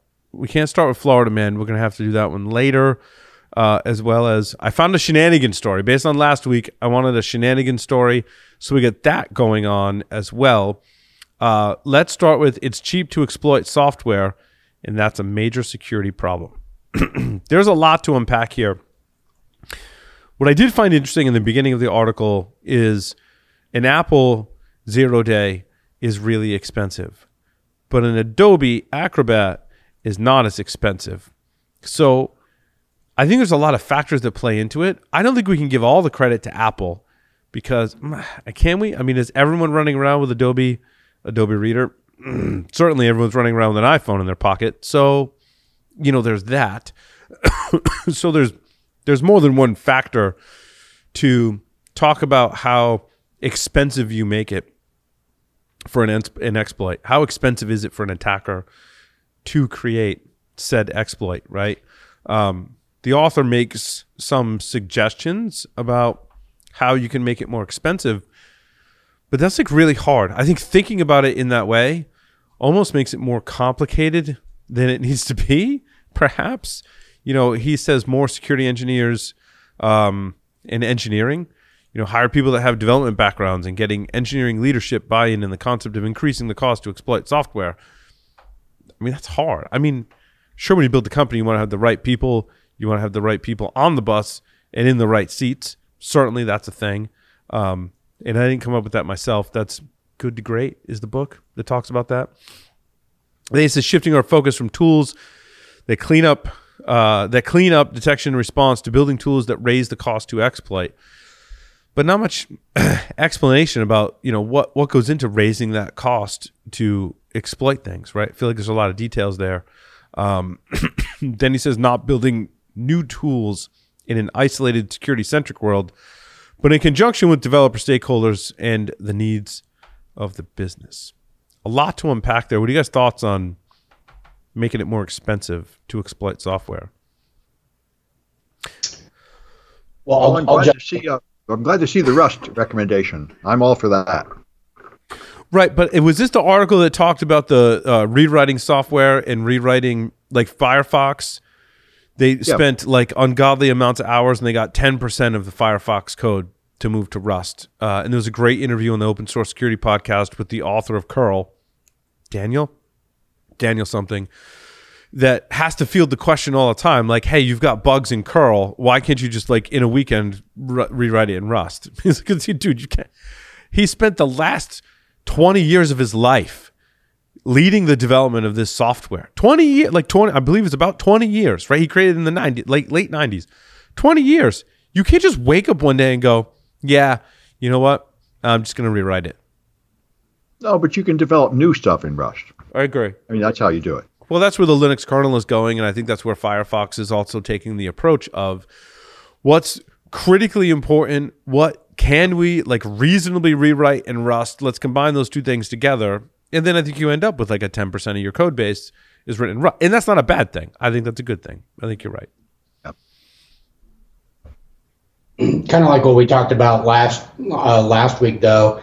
Like, just because you wrote it in Rust doesn't necessarily mean that code is secure, right? So it's taken big steps to do that, but there still can be logic flaws. There can be all different types of vulnerabilities that exist in that code.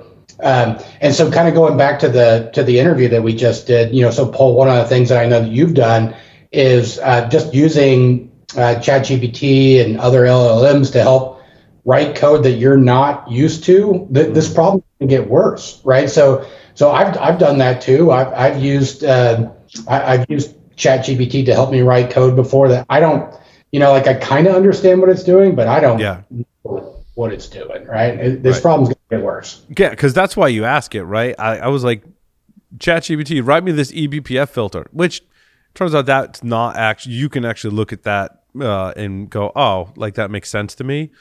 But like I said, it was alluding to earlier, if I asked it to write code in Rust or Go, maybe Go is a bad example because it is kind of C-like, right? But like Rust, I'd be like, I don't know. Like I've logged my hours in programming in the past 10 years largely in Python, right? And what I like about ChatGPT is if I go, hey, write me this in Python, I can go, oh, like I get it. It's most of the way there. I could tweak this. I understand what it's doing. Right. Provided it's not a complex irregular expression, I can pretty much understand what it's doing. If it's a regex, I just have to trust it. Yeah, right. Yes, that's funny. Me too. Right. If it's a regex, I don't know. Does it work? Yep. Good. I'm done. I don't know. It looks like the cat walked on the keyboard. Sure. So there are a lot of code scanning tools that make it free to run against your own code. Those are a big help for me.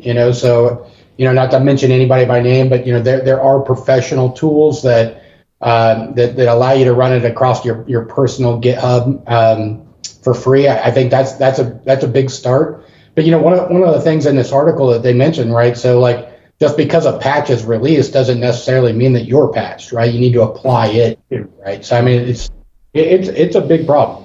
Also, I think if you're making it more expensive to find an exploit in your software, there's an inverse relationship also to like your costs. I shouldn't say an inverse relationship, but So as you work towards making it more expensive to write an exploit for your software, that's also costing you more money. It's more effort and money to create better software that makes it harder for the adversary to create an exploit for it, which is why Apple is one of the things that factors into that equation. Sure, billions of people have iPhones.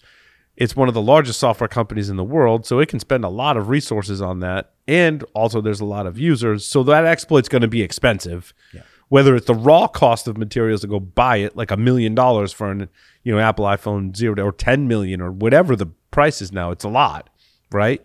The author was kind of applauding Apple for driving up that cost. And I do think that's some things that Apple has done really well, but also they have a closed ecosystem, which gives them an advantage as well. When we write open source software, we're putting that in a diverse ecosystem where I want my code to run as many places as possible. Apple's like, nope, it's going to run on this hardware, with this firmware, with this operating system that, by the way, we control all of that. So, yeah, and there's no good way to determine what's good code and bad code as a consumer, right? So as a consumer, there's no way to determine. So think about cars, and it doesn't even have to be self-driving cars in general. Like how they're mostly computers, right? And you start to wonder, right? Is an expensive car's software better because it's expensive? And then when you start looking at auto driving cars and those kind of things, is one vendor's autonomous driving better than another? Does the expensive car prioritize the driver's life over somebody else's life? There's just no good way to determine. Man, look at that camera. There's no good way to determine the quality of software either. But also, where's the SBOM for the car, and where's the platform that tells me whether or not that car has certain safety mechanisms or security mechanisms in it? Where was the report in 2011 when people went to go buy a Kia, and where was the indicator that, by the way, you're buying this car and it doesn't have an immobilizer in it? Just want to throw that out there. And now most people still would have bought the car because they haven't, to Kathleen's point, right, in the previous interview, that we hadn't experienced as a society the negative impact of that. So in 2011, when you're buying a Kia, whatever, how bad could it be? Right? And there could have even been something that tells you, this is probably bad. But you're actually, from what people tell me that have Kia, it's a reasonably priced car. It's a pretty good car. But the reason they got that cost, some of the reason they got that cost down was, we don't need an immobilizer, right? Unless we're selling in Canada, which requires it, we don't need an immobilizer. Fast forward to a few years later, it takes time for stories to hit the news about people to figure it out, right? Yeah. Those cars being stolen for joyrides with something the size of a USB port. Then it has to go viral on TikTok and the whole thing. Insurance carriers changing their then now we're into the impacts, right? Now it's a hot mess, and it's too late. You produce cars for in some models 10 years. There's also a factor of popularity here, a trend. So that became trendy, at least from what I've read, because there was a TikTok video somebody showed that you could easily bypass the security, and then it went viral. There's similar factors at play for different types of vulnerabilities that get released, different types of attacks. Just because something's possible doesn't mean that it's popular within threat actors. There's a lot of things that are trendy right now, and that may be driving the economy for some of these costs. Hey, it's really popular or it's really valuable for people to get access to a iOS type device. Why don't we increase the cost of that? There could be some factor at play there. It's interesting. It ties into my story number 3, and we can go with some other folks' stories too. But my story number 3 is exploiting healthcare servers with polyglot files. Now, the technical explanation is really, really cool, right? You should read this, follow along at home with the technical explanation. Basically, they were able to embed a payload, a file inside of a file is a very poor explanation of a polyglot file. It hits it at 30,000 feet, right? So really cool how they did all that, and you should read the tutorial. and it's amazing. There's it's a imaging software, like image processing, or not just images, but like a healthcare file that has like a bunch of things in it, and they were able to exploit it. The thing was, though, they found this vulnerability on a pen test, right? And they looked up the CVE and all the information about it, and the write-ups were, there's no exploit available. And they were like, really? Like, what if we were, how much effort would it be to create an exploit? And that's what this post is about, how they created an exploit. So let's go in the Security Weekly time machine. Before story number 3 was published, you're running under the assumption in your risk model that you may have this vulnerability, but no exploit exists. So therefore, yeah, I can wait to patch it, right? Like, this was my whole thing. Like, if an exploit falls in the forest, do I still have to patch it? Right. Like, how that can't be the only indicator, the only factor in prioritizing your vulnerabilities and remediation is whether or not an exploit exists. Because I've always believed, doing this for as long as I have, right? I've always believed that someone likely has an exploit. And I think I'm somewhat jaded because, like, sometimes, not all the time, sometimes, like, I know that person that has an exploit for that vulnerability. Like, I know that person, and I trust that person, and they may have shown it in action. I'm like, oh, yeah, that exists, right? So there's that. But I think we're too reliant on, an exploit doesn't exist, so therefore whatever. Or an exploit does exist, so I need to rush out and patch that. I mean, that may be true. That part of the equation might be true. But don't forget about all those other things where, like, someone could have a freaking exploit for it. So patch it. Sure. That comes down to prioritization. Mm-hmm. Just because, let's say you're building a castle, you're trying to build the castle in a secure way. Just because you haven't seen a dragon doesn't mean you shouldn't plan for dragon attacks. Right. But if you haven't seen a dragon in 100 years of that castle existing, maybe that's lower on your priority of things, and you probably have a stack of things that you need to address beforehand, and that's an art form. Doing that prioritization model for every single organization is going to be different. Mm. So it's definitely get your point. Assume that there's an exploit for every vulnerability. I definitely would subscribe to that. If not one, more than one potentially. But then the question is, has this actively been in use in the wild? Mm. Is it easy? Is it popular? Again, just because it's potentially easy to do doesn't mean people are actually doing that. Right. This one was an example of easy. You're right, Dave. There are examples where the exploit's really friggin' hard. Right. Mm-hmm. And then it comes out later that, like, after time, people have figured out how to do it. You have to be on site, physically located. You have to toss your flipper over the fence. Somebody has to pick it up, go through the smoker door in the side of the building, and actually get into the mailroom. Like, right. There's some more steps. Your Tesla has to have an AMD CPU that's vulnerable to fault injection, and we iterated for a year on our fault injection style attacks, and lo and behold, we can turn on the heated seats when we haven't paid for that feature. That was another example I had of So, and none of that's more product security, but Lee. I was going to say we're dancing around. You've got to find ways to prioritize and analyze the risk. We could have a severe vulnerability, but if it's in a system sitting on a shelf in the closet, that's not hooked to anything. It's not really exploitable. But on the other hand, if it's sitting out there on my public internet, fired up, ready to go, guess what? I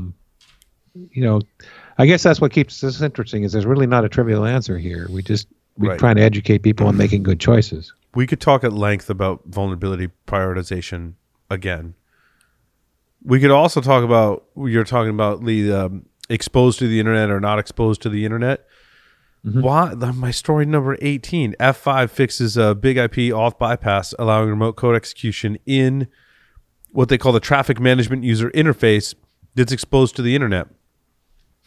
Why are we still, like, 2023, exposing management interfaces to the internet? Why? What can we just, if we could just not do that, the whole internet would be a safer place. Can we just not do that? Why is this always keep coming back to oh, my management interface was exposed to the internet. Like, what were you expecting? Yeah. Well, isn't the F5 device a VPN among other things? Big IP is a load balancer, if I'm not mistaken. Is that true? But even so, then it has to be the first thing, right? Correct. Yes. But this says the traffic management user interface and does not affect the data plane. So like the management interface is separate from the like functionality of the load balancing of the device, right? Which is how most of us remember configuring this stuff, right? Well, I mean, I'd like to say put the administrative interface behind a VPN concentrator, but then where do you put the administrative interface of the VPN concentrator? Behind the VPN, No, that's the one you hook to your modem. A really long Ethernet cable to your house. Right. Well, that's the thing. I mean, these guys buy security devices, and then whichever one is on the outside pretty much has to be connected to the internet. What else can you do? Mm-hmm. Well, the device has access, but the management interfaces can be restricted severely if you want to be able to access them off-site, they have to be obtainable from the outside. Do they? And well, sure. I mean, how else are you going to do it? What are you going to do if you're like on vacation and you have to fix the thing, or if you have remote work, people working at home? You're a single point of failure. That's your own damn fault. But I'm just thinking from a practical point of view, you do want your administrators to be able to connect remotely, and you don't want to tell them they can't from a coffee house or something. We want them to do. Look, I'm a big proponent of having VPNing to get to administrative interfaces, and if that means you got to drive in, that means you got to drive in. But what about the VPN? So they're going to have to drive on site to administer the VPN itself. Well, that would be more secure, but more expensive and inconvenient. And I agree. I didn't say it's a flawless model. I just said it's my preferred model because at some point, you're right. You've got to expose something, or you've got to have boots on the ground. I mean, that's what it comes down to, right? As well as risk tolerance. So everybody's calculating that differently for their organizations. Thanks for that. You exactly nailed it. I talk about that a lot. Everybody's it's personal to every organization, every organizational leader, and the practitioners. So when you're quantifying that for your organization, how much does it cost, and what's our overall risk to having somebody drive in? Takes an hour, takes two. We have to wake them up in the middle of the night. Is that better or worse than having some exposure? And if we do have exposure via web interface, how can we limit that? If we make that choice, how can we limit that and then compare both options? It's going to be different for everybody. Right. And you also have to factor in other things like if indeed somebody is accountable for getting up in the middle of the night to respond to a problem, they better be formally on call and compensated accordingly. It's not just an and also in their job, or you're not going to get that hour response time or whatever. You have to do it right. I know there are a lot of folks out there running around with on-call responsibility that don't have any compensation or any formal definitions, and that can actually get you in trouble with some labor laws unless your business is really small. You just need like three management. You just need like three VPNs. Right. Yeah. You need like three VPNs, not chained together, but just three VPNs, right? Then if one fails, you can use the other VPN to go fix the other VPN and fix your big IP through the management interface. You just need more VPNs, the better. Put them all on the internet. Problem solved. That's it. Yeah. Remember when our backup for fixing thing was to dial in with the modem? I do. And it used to scream at you as it connected to the internet. That was fun. Mm-hmm. Yeah. Those were wonderful sounds. We did, and we had banks of modems, so there wasn't just one modem, right? There was a whole bank, and when you dial the number, right, it would pick the free. What was that called? A multiplexer? No, was it a multiplexer? I mean, technically, it is. Yeah, it would be right. What? No, but it was There's dial one thing, and the thing that you dialed would then connect you to a modem that was free, right? There was someone's yelling at me. Someone listening to this podcast is old enough to go, "Oh, dummy, it's called that." Yeah, it's something like a load balancer. Something like that. It was in the 90s, and it was using Lotus Notes, and they were Hayes 14.4 modems, and there was like banks of them, right? And there wasn't more than one. Not everyone had like a number. You didn't have to remember like 10 numbers. There was like one central number, right? I still They think had that for phone trees multiplexer. too. I think it was a multiplexer. Yeah. Right. That's the term that comes to mind. Modem eliminator? No, that's not No, it was it. It was also on a token ring network at the time. I asked ChatGPT, and it's giving me garbage. Well, there you go. You need Auto GPT, Chaos GPT. You need all the GPTs. Yeah, I need to go download. She was talking about Chaos GPT. Yeah, I want that. Kennedy. Like, man, I need to get in on that. Like, That sounds right up your alley, Bill. I want the Chaos GPT. I was like, what are you doing? What are you doing? You're like, you can't release that to this audience. We're all going to die tomorrow. Or somebody will develop Order GPT in order to compensate for it. Right? It would just be fighting. I saw the word teleportation. Yeah. And if you haven't noticed from the previous segment, I'm all caught up on Loki, season 2. I won't spoil it for you if you haven't watched Loki, but you should. So when I saw quantum teleportation, I was like, oh, is that like how you get into like different branches of time and like then prune the branches and stuff like that? Because that could be fun. But we're not quite there yet. We're almost there, I think. Maybe No, I not. mean, quantum teleportation is a real thing. It's just kind of a swindle. But the main thing it is just entanglement. But this paper here about the Google researchers have done something really awesome. You know, I did my PhD thesis on this stuff in a much simpler case. But they had 100 years ago, they defined the collapse of the wave function. When you have quantum uncertainty, and when you measure it, the uncertainty vanishes. And they just said a measurement causes it to collapse. And then people say, what exactly is a measurement? And then you get Schrodinger's cat, right? Where you stick a cat in a box with something that has a 50% chance of killing it. And is the cat half alive and half dead until a human looks at it? Or is the cat looking at it sufficient measurement to cause it to collapse?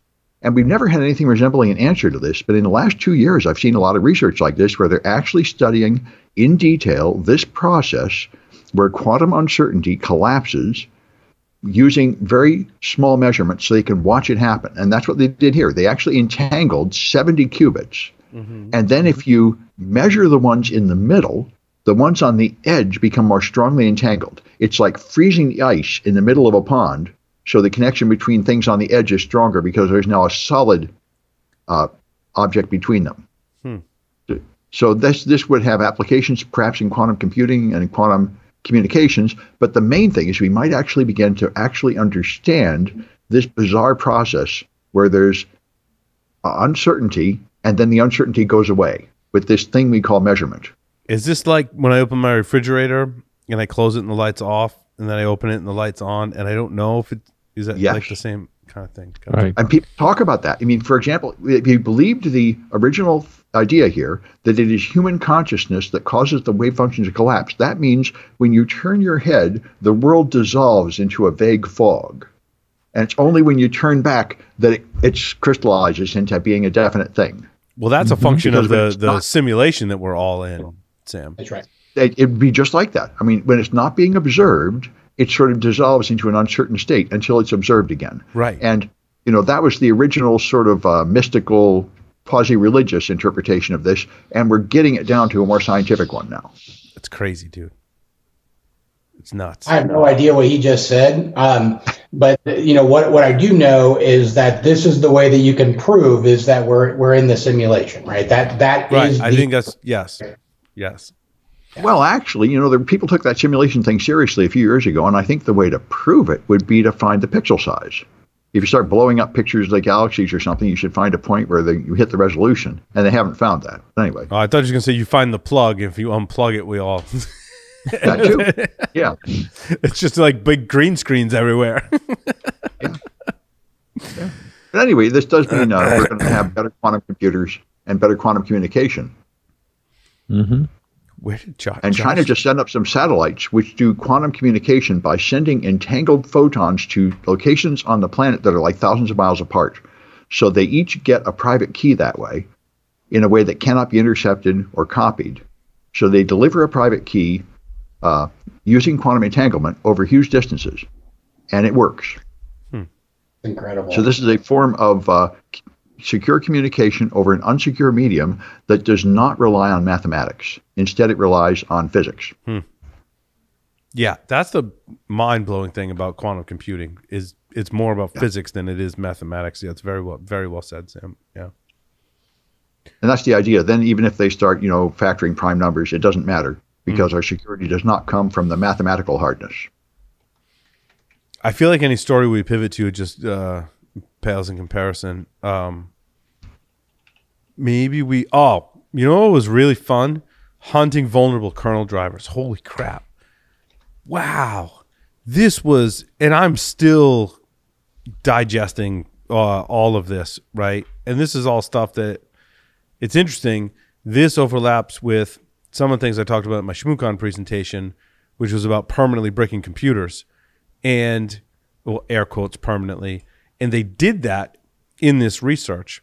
What's amazing is they reference my coworker's research on screwdrivers and my other coworker's software project called ChipSec, who the founders of Eclipsium actually created while they worked at Intel.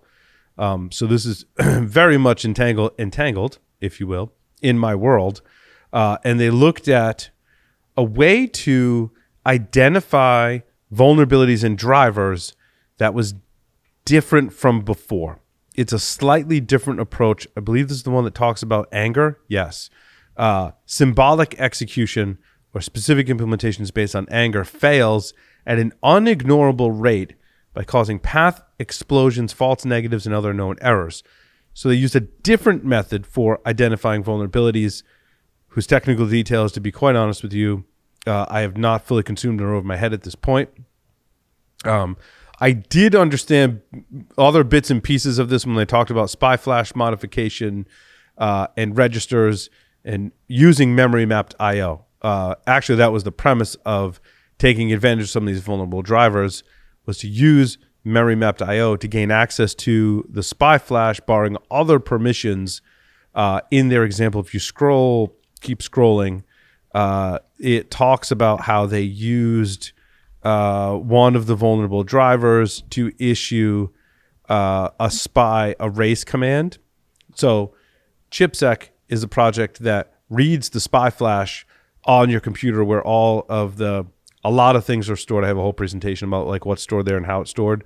And my coworkers have explained that to me at length in the past year plus. And so, but in ChipSec, it's reading those values. And I remember folks telling me like, hey, if ChipSec, it actually implements a driver on Windows and Linux to be able to read that.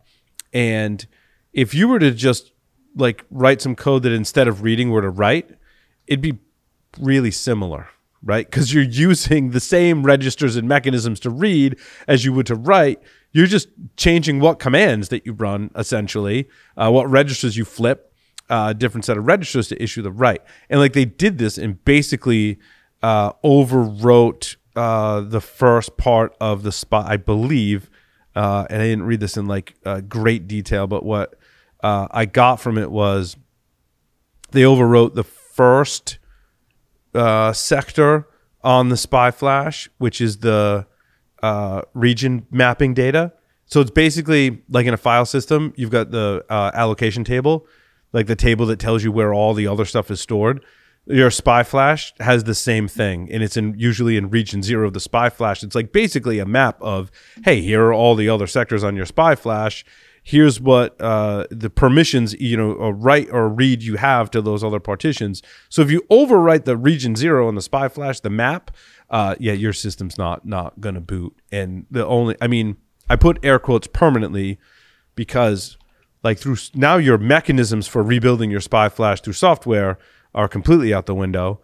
And the only way to truly rebuild that is to clip the chip, for example, is one way, and use a spy flash programmer to write the spy flash. But that banks on the fact that you've not just got like the UEFI update, like you need the entire spy flash dump to be able to rewrite that over it. And that's not something that usually people store. Higher end actually servers will actually store multiple copies of your true spy flash dump. but they reference in Eclipsium blog. Oh, is that my blog? Oh, if it's my blog, I'll be so. I don't think it is. I think it's a previous blog that talks about protecting your firmware storage. So this is denial of service, right? You can just make it unbootable. Could you also put in a bootkit, have control of the box? Absolutely. You so historically, I want to say attackers have abused these vulnerable drivers to gain access to the spy flash, Sam, to implant like an SMM backdoor, for example. Right. Moon bounce was like one example. I don't know if you use a vulnerable driver or not, but some similar facility, right? To get down to that low level to be able to write. And also your spy flash protections have to be kind of off as well. Again, it all depends. So is there a defense? Can you blacklist all the vulnerable drivers or something? That's a great question. So Microsoft tried to do that. That was in this article. And hold on, I quoted it. They discovered 34 unique vulnerable drivers, that there were 237 file hashes that make up those 34 unique vulnerable drivers. 6 allow kernel memory access. All give full control of devices to non-admin users. By exploiting vulnerable drivers, an attacker without system privilege may erase or alter firmware. Because these drivers, what I believe they give you access to, my coworkers will correct me if I'm wrong, is the memory mapped I/O. So I'm accessing memory that maps to registers that then affect the spy flash, is roughly how that works. Zeno Kova actually has some really great training on the open security training on how all that works. So protections are silly was my comment, Sam. All discovered drivers give full control of devices to non-admin users.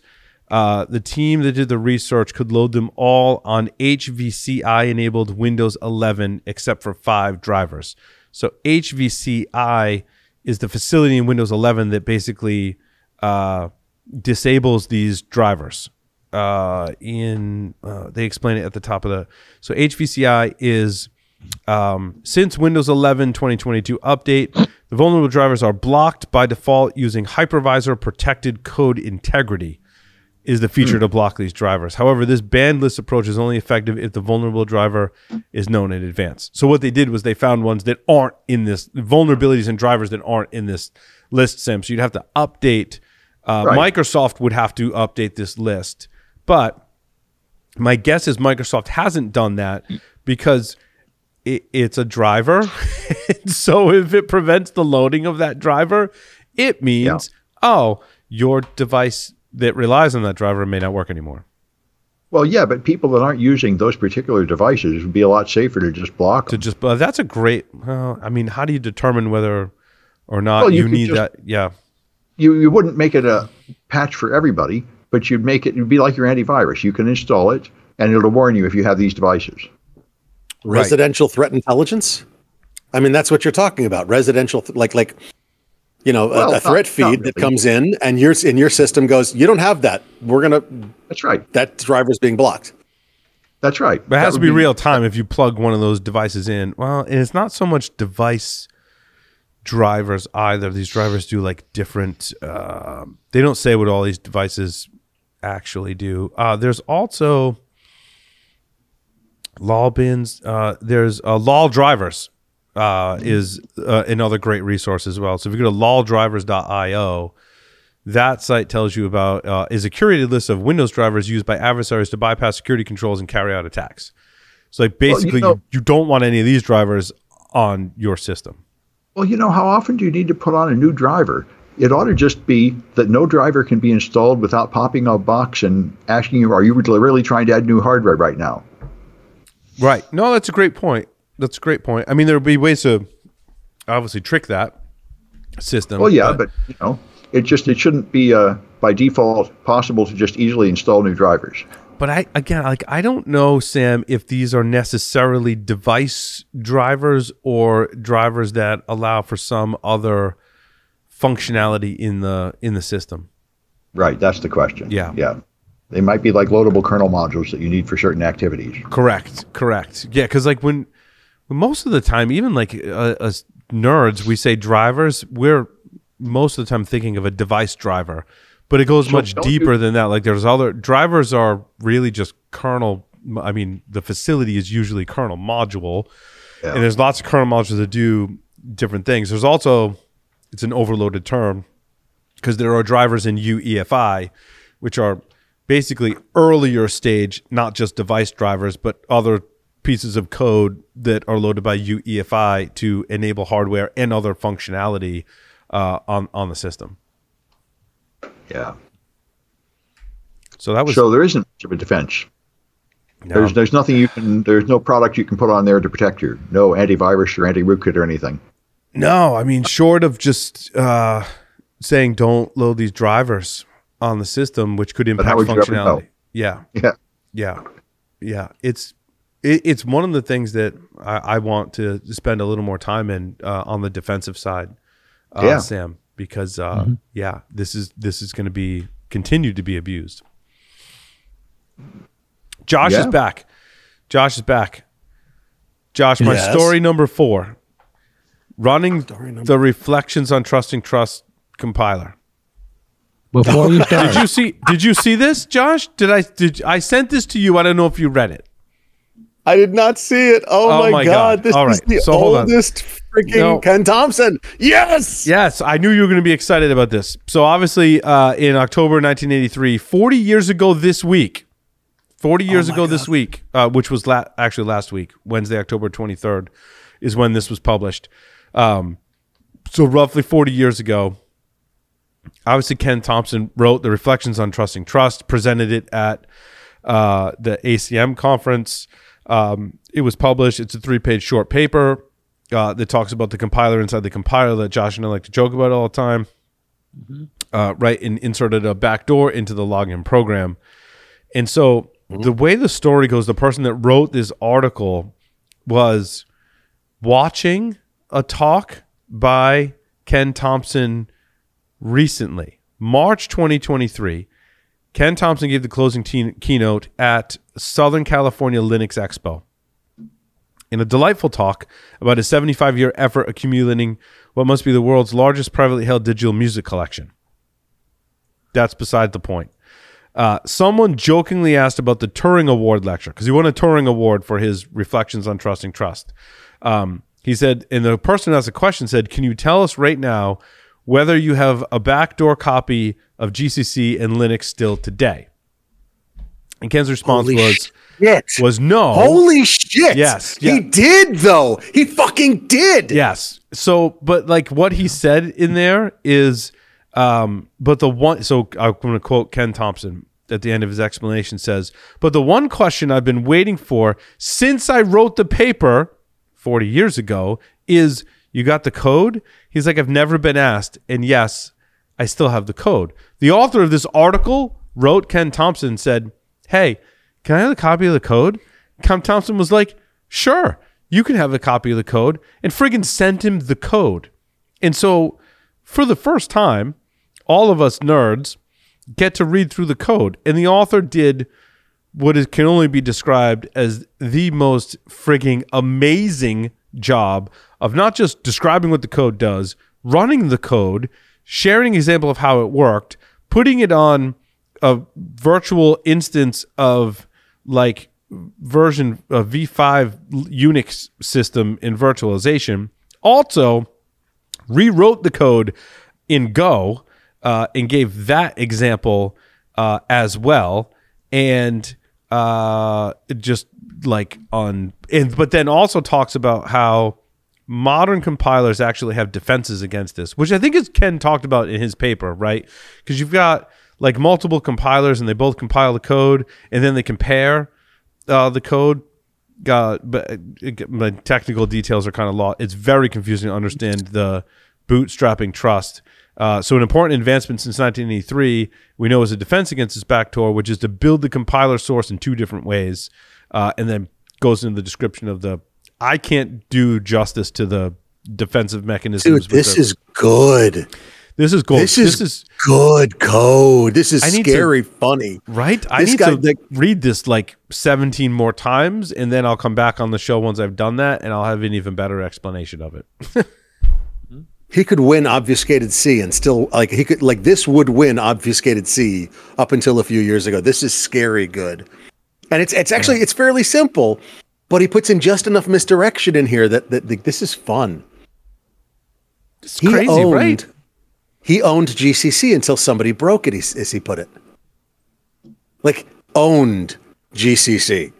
Like crazy. Like, he breaks it down because Ken's paper, there's a multiple, like, sections and things you have to grok before you fully understand what's happening, right? Like, the first, as he said, this author says in running the Reflections on Trust compiler article, he says you have to write a self-reproducing program, which is called a quine, which is basically a program that prints its own source code out, right? That's step one. Step two, compilers learn. So notice when a compiler compiles itself, because when the compiler compiles itself, you have to know when that happens so that you can inject your backdoor. Then you have to learn how to recognize the backdoor, recognize and insert the backdoor, recognize the compiler itself and insert the code before the changes, and then know like what facilities inside the compiler will allow for you to insert this. It's just amazing stuff. Yeah, the contested code is working on V5. It only works on V6 Unix. This was built in 1975. Yes. And this son of a bitch was looking forward to how we program today in a lot of ways. He had magic parameters in there. He had self-reproducing code. Do you know how they found it? Apparently they found it at a group, the PWB group. Oh, yeah, there's a whole story in there, dude. Oh, my God. Yeah, like this code, had propagated. Getting bigger every time. The only reason they found it was it kept getting bigger every time. It wasn't cleaning itself up as it went along. So they broke that sucker and brought back a clean compiler. They literally just replaced their compiler and brought back a clean compiler. But the backdoor was in the pre-process. This is cool. Oh, this is so cool. I thought you'd appreciate that, Josh. Oh my God, this is so neat. I'm sorry. This is like a big deal, man. Like 40 years we've been talking about this paper, right? And now we get to see the actual source code in action. In computer history, this might as well be about 400. what it's doing. Right? Right. And it's actually pretty cool. And I mean, yeah, think about this. This is Unix V5. This is way long ago, and before V5, actually V4. So get out that roadmap versions of Linux that stretches a mile long, and look way over to the Unix end. Before BSD. Yeah, this is System 3. They're referencing System 4, System 5. Yeah. He's got a simulator. He's got an emulator running V6 in there that'll work. Right. The code will work on. So in the article, you can just click there and see it. You don't have to build your own. Relax. Yeah. But like, this is just so adorable. Like, it was built beautifully. It was well thought out. It uses programming fundamentals that we still use today, quite literally. And then he built it, but then he built it in Go, which is really like impressive. I thought it's like, take that. I'm doing this in Go. Pretty cool. Yeah. Again, this is an article you're going to read multiple times for sure. Yeah, definitely. And a good piece of history. Mm-hmm. So, sorry, that's just neat. I'm reading this again already. It's very distracting, I know. Yeah. Yes. So I have two words for you, Paul, and a challenge. The challenge is don't go backwards. The two words that you were trying to remember earlier is hunt group. A hunt group, yes. Thank you, Lee. Hunt group. Yes. And was now thinking about that story again? I know it. Was that implemented in software, or was there like a hardware that did the hunt? It was grouping? An algorithm. Yeah. So it was an algorithm for how the lines were hunted. You could do it sequentially based on phone number. You could do it by a predetermined rotation, or there was 3 or 4 variants, but basically, it was how it decided to route calls. Good Lord! And whether thankfully, it was the we don't have to 5-line PBX in a small business or your bank of modems. It was all the same technology underneath it. Thank you. It was in the PBX. That's the missing piece. It was in the PBX, and it was a hunt group. Yes. Wow. Or line. I'm sure somebody's setting line group out from the side because that was another name for it. Sure, but we all call it a hunt group on the PBX. Now that you mention it, I forgot that we had a PBX. I forgot people used to have a PBX as part of their infrastructure. I mean, I'm sure some people still do, but I was going to say it is surveillance matrix switch. We used to have our own 5ESS. It's a little bigger than a PBX, but it's basically a PBX. Yeah, we used to have a really small PBX. Now that you say that, at the first company I worked for, and we did configure the hunt group. Yes, wow, that takes me back. I haven't thought about that in a long time. I remember selling a 4-line PBX system back in the early 80s for Radio Shack. I had no idea what the hell I was talking about. Mm-hmm. Yeah, because they were like small little cool, PBXs back in the day. That was freaking crazy. I still had to sell it. I feel like we should have had Kathleen stay on for just this story. Because yes. she used to work at AT&T Labs. Yeah, I wonder, she overlapped with Mudge, Peter Zachtow, at DARPA in like previous roles. Yeah. Because I remember talking with her about that, not on the air. So, yeah, we should actually. Do we want to move to Sam's article 2 and 3, the AI order? Yeah, I asked Kathleen about that, and I thought her answers were amazing. It was very kind of tactful, tactful and tongue in cheek, right? Yeah, well, and some people think this is great. Like Jake Williams said this. Oh, not something else. Sorry, I'm mixing up. This is the Biden executive order. I don't think the best thing I read about it is people say similar orders have just been ignored in the past. And boy, I hope we can just ignore this one.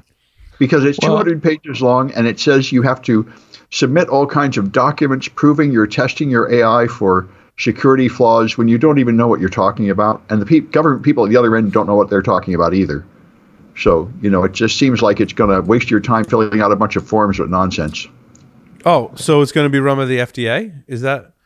It's going to be what?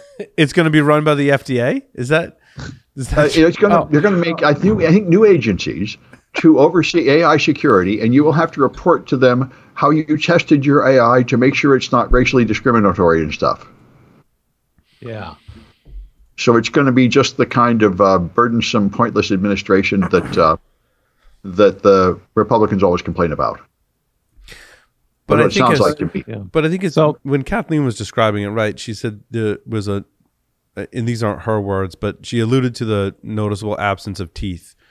And that's where I tend to get frustrated with a lot of executive orders and initiatives and even standards put out by NIST. And I think NIST does an amazing job. Don't get me wrong. And I have friends at NIST and they're doing great work. But I think what we really yearn for in cybersecurity is for something to have some teeth, for someone to put a stake in the ground and go, you can't ship a product, or if you do, you got to fix it. You can't ship something that has some heinous security flaws in it. And if you do, you got to friggin' fix them. But in this case, I don't want any teeth at all because they don't even know what they're talking about yet. I mean, it's not time to regulate AI yet. We don't even have AI yet. Well, that's the scary. Well, that's okay, so the large language models are not strong AI or general AI. You're right. Yeah. But what they are is something that can be used to abuse a lot of people and a lot of social engineering and a lot of weird stuff. And the problem is that every time you regulate, the AI creators move to another country.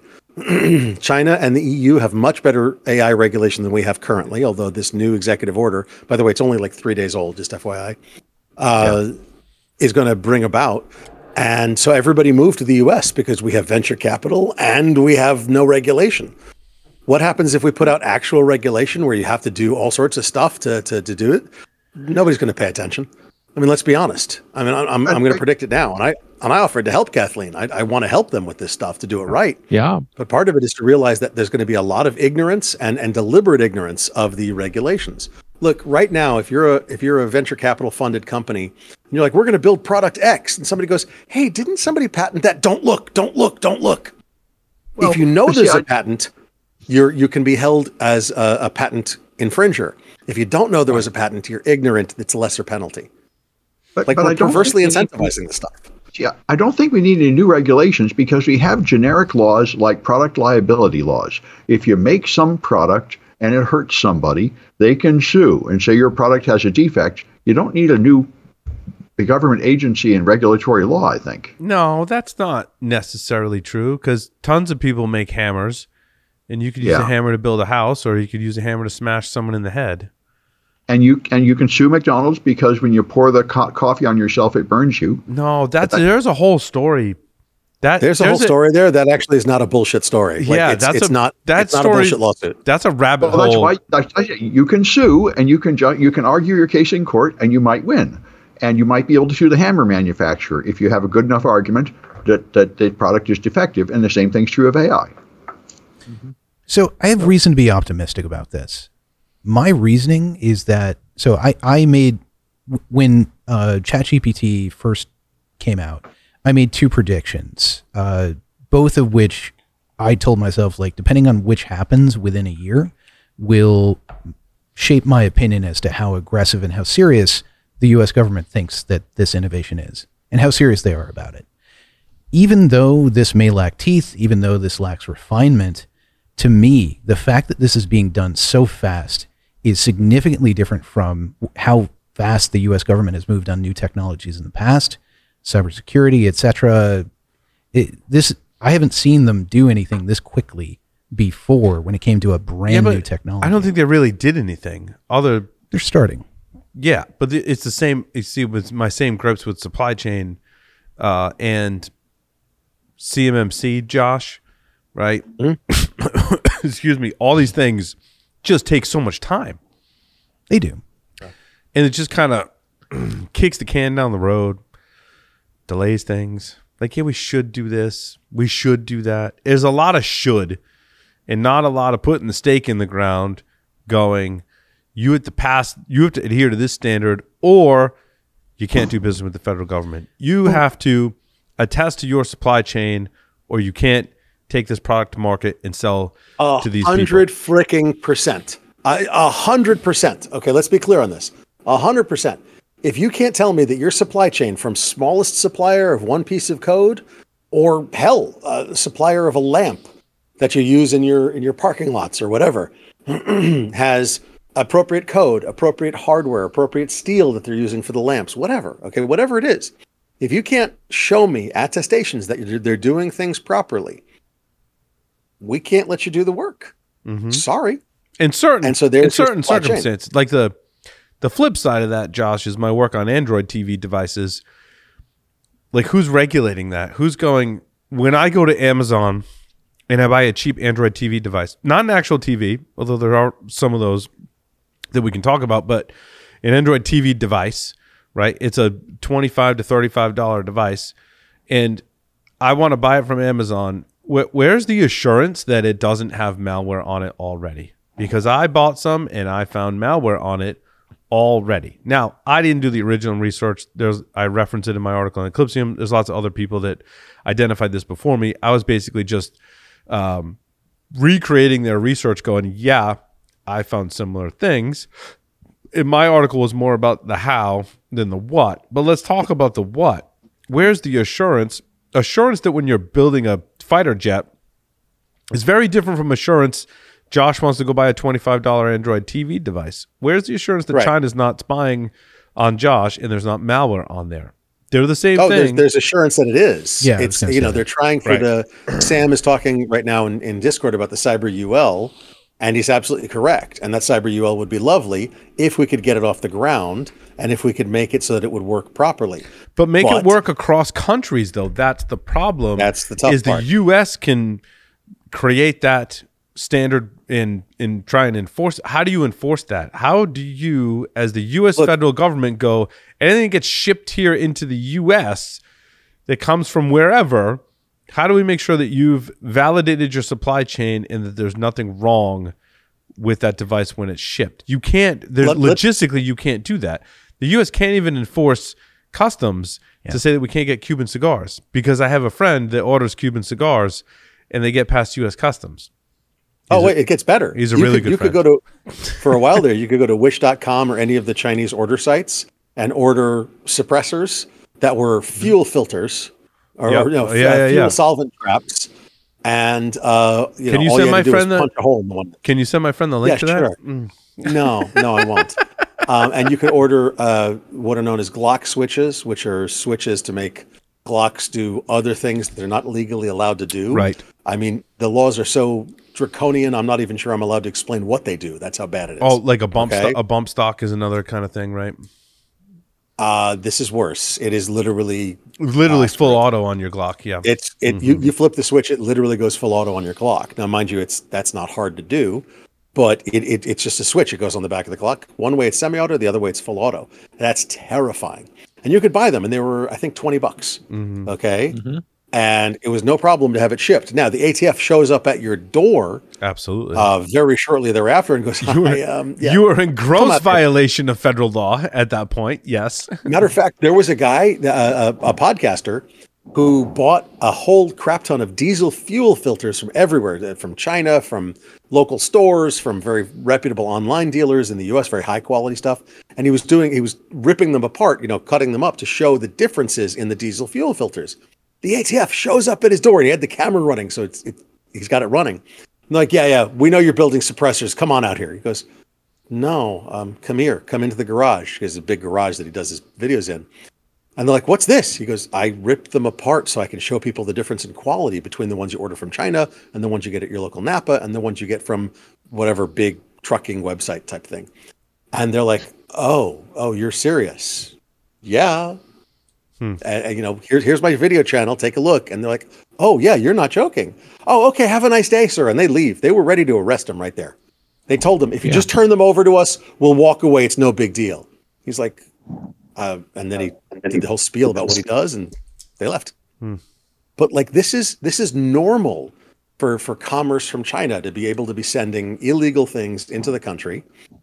And this isn't drugs. This is like illegal by our laws, but not by theirs. Right.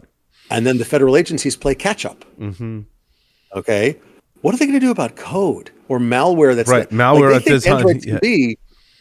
They don't think malware. But we should have something that says if somebody finds malware, then they should be rounded up and then they should be blocked. So is that what you want? Do you want? Just listening to the conversation, one of the things that really stands out to me, and I think it was Sam that said, like we have those laws already for individuals, so like individuals can be held responsible, right? So they can be held responsible for their actions, whether we're talking about a Glock that's been converted to full auto, or somebody writing malware using ChatGPT, right? And the hammer, right? The hammer that can build the house, and so we already have those laws, right? And I think so, Paul. One of the things that just kind of kicked off this conversation, when you start talking about government teeth, right? So when you start talking about that in regulation.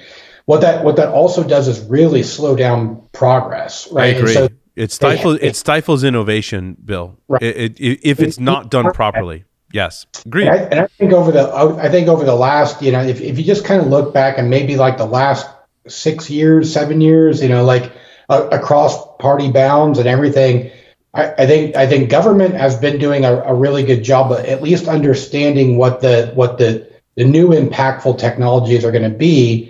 And trying to at least put out some guidance, whether you're talking about, executive orders or NIST or whatever. Yeah, it's lacking teeth, right? Yeah, it's lacking the enforcement teeth, but at least there's some guidance, so like cybersecurity or AI or whatever, at least there's some guidance that will like help, like in the event that an individual uses that whatever that tool is improperly, help it at that point when you're starting to prosecute an individual, that starts to give that credence to the to the individual responsibility and them being held accountable for it. And I think, Bill, along those lines, and I don't want to we don't talk politics on this show, right? But I think there's a difference between guidelines like, hey, you should do things in this way or make goods in this way, to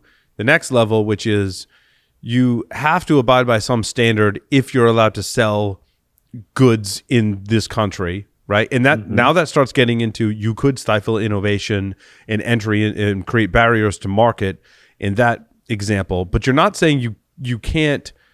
You're not taking out the ban hammer. That's the final step. Like, the ban hammer is no more straws, plastic bags. There was a rumor. Someone told me the other day, like, California's banning Skittles, and I'm like, I gotta fact check that. And like, the first article I get is like from the Food Network, and it's like, California's not banning Skittles. Like, let me break it down. And I thought, and I didn't like fact check them, like the Food Network site, because it could be completely wrong. But what I read, and satisfied my curiosity. It satisfied my curiosity enough that I was like, oh, there are certain substances that were 3 different substances that were being regulated now by California. By the way, none of the 3 are included in Skittles. So if you want like Skittles and you live in California, you're safe. It was at one time in the bill something in Skittles that was proposed to be banned, but they took it out. Aluminum oxide, something like that. I don't remember what red dye number 3 was. The other, so they broke down the 3 different. So this is where we get in the supply chain of like regulating what components, what ingredients, literally in this case, what ingredients can be in the product that you're bringing to market. Now, the first 2 turns out already regulated by the FDA. The third one was red dye number 3. And that's the one where they were like, yeah, that could be kind of dicey, right? I also think you'd have to eat like a metric ass load, and that's a scientific term, a metric ass load of red dye number 3 in order for you to get cancer from it or whatever. That's just my... Skittles aren't banned. No, they're not. But there was somehow, I think they were proposed. Yeah. There was a 5th ingredient that is in Skittles, titanium dioxide. It's what makes white paint white. And they took that off the ban, so Skittles now passed. Right. But the other one's brominated vegetable oil, potassium bromate, propylparaben, and red dye number 3. Red dye number all 3. of which sound god awful nasty. Brominated. Hey, let me just go under the kitchen sink and just Yeah. Was it number 2 or number 3? Red dye number 3. Red dye number 3. But again, a lot of these things, and I don't know how it relates to cybersecurity, but right, a lot of these things are like, oh, in tests against small animals or rodents in high dosages, 60% of the rats, were died of cancer. It's like, well, like, how much of this stuff are you? You'd have to, in the minute amounts found in food, you'd have to consume. Like, I don't think you could. In some cases, I've read, like, listen to podcasts. I'm like, you physically could not consume enough of the end product to consume enough of the ingredient to be harmful to you. There is the question of buildup. Brominated vegetable oil is one that is. Yeah, you're into all this kind of. I like chemistry. Chemistry stuff. Yeah. I got into an argument in high school with my chemistry teacher. We were talking about bromine, and I'm like, oh yeah, just like in soda. And he's like, what? That's not possible. There's no way you could brominate something and put it in there. And I held up a can of Mountain Dew and pointed to it. And he knew that based on the chemistry applied, probably wasn't a great idea. And granted, it's not bromine in there. It's a state change. Mm-hmm. The vegetable oil is exposed to it, and acts as a catalyst, if I'm understanding correctly. But this was not too long after. Anybody remember Surge and the scare surrounding Surge soda and the dye that was in it? What was Surge? Surge was a soda. No. Jolt. Was it Jolt? Four Loko? I forget. It was Surge, and it was like Yellow Lake 40 or something like that was supposed to cause all sorts of problems. This just really reminds me of that, in that we're going through a similar thing. We're discovering. But I want to bring it back to cybersecurity. Yeah. We're talking about the ingredients in said product. If it's an integer overflow, is it really bad? Could be. In certain circumstances, integer overflow could be catastrophic. In other cases, it's just a bug that you need to fix. So if the regulations say no integer overflows. It could be a bad day. Now we're disputing, right? Now we're back to the poor Daniel and the curl project, right? Yeah. Where they misclassified integer overflows in his project as NVD's like 9.8. And Daniel's like, no, that was really like a low severity thing that we fixed a year or more ago.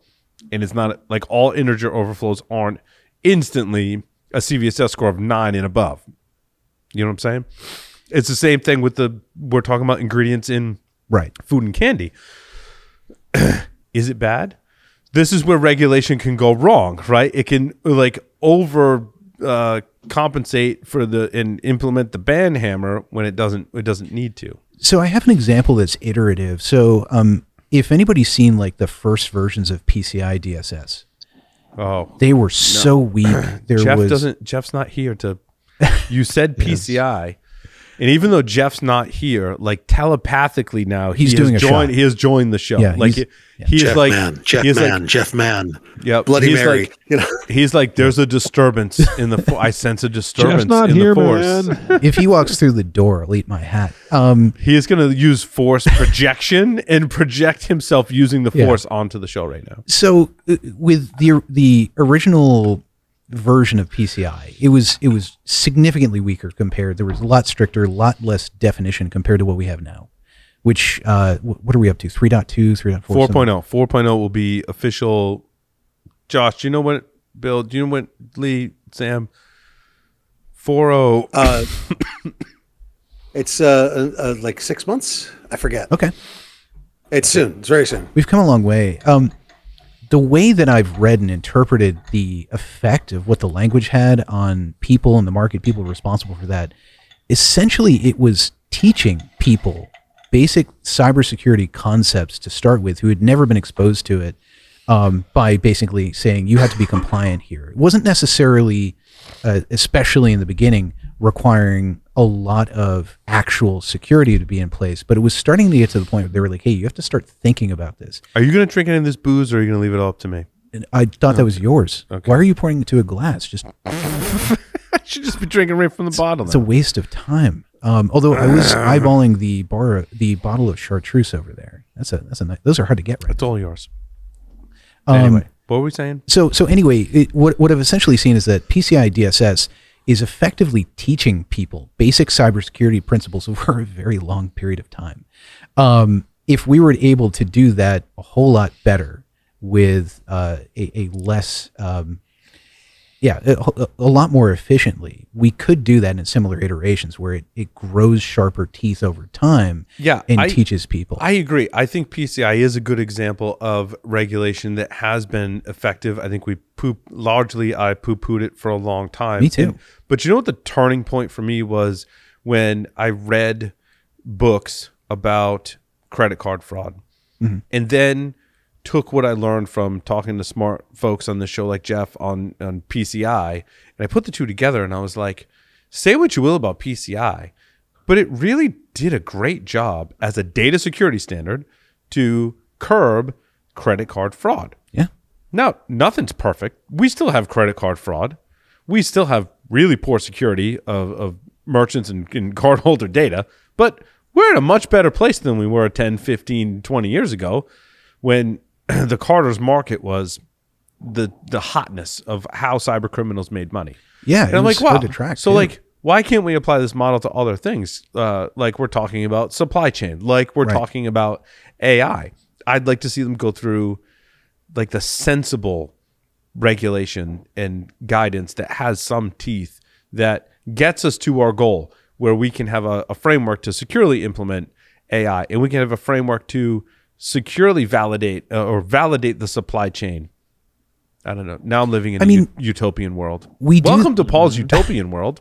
I mean, that's the goal, right? We do that with user security in our environments. We start, if you've got an organization where your users have never undergone any cybersecurity training, you have to start small. Otherwise, people are just going to rage quit and go like, hey, I'm not doing your phishing testing. I don't care about this.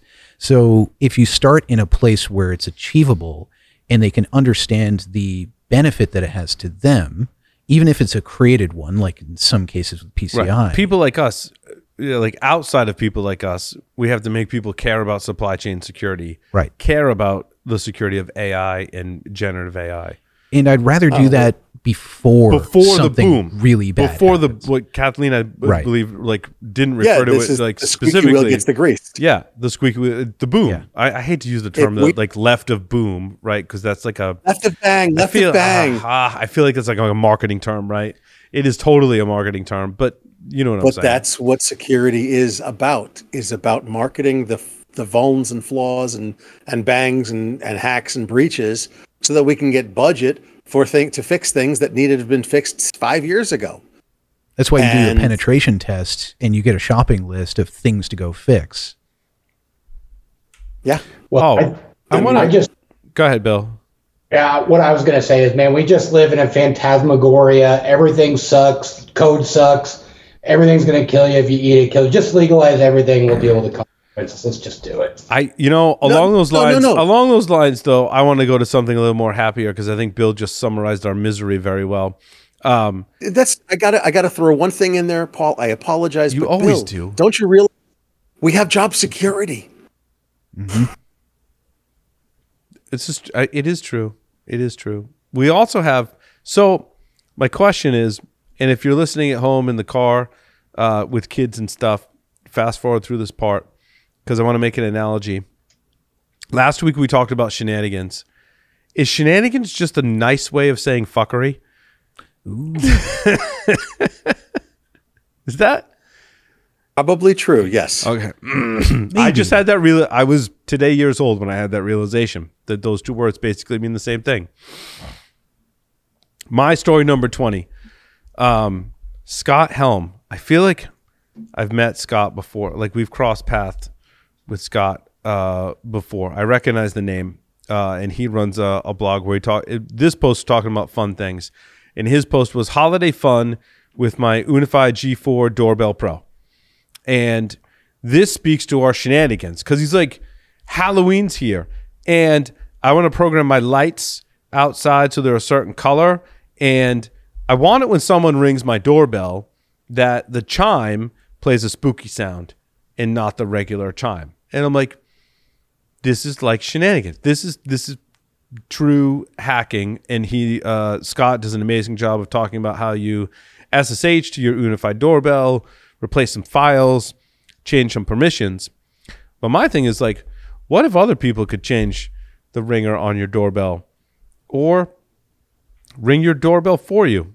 There's certain doorbells that are really susceptible to this. I haven't looked at. There are apparently some things you can do with a Flipper Zero to interact with people's doorbells and ring them. But the article that I read that I didn't post in here, which was basically, I'll use the nice term, shenanigans that you can pull off with your Flipper Zero.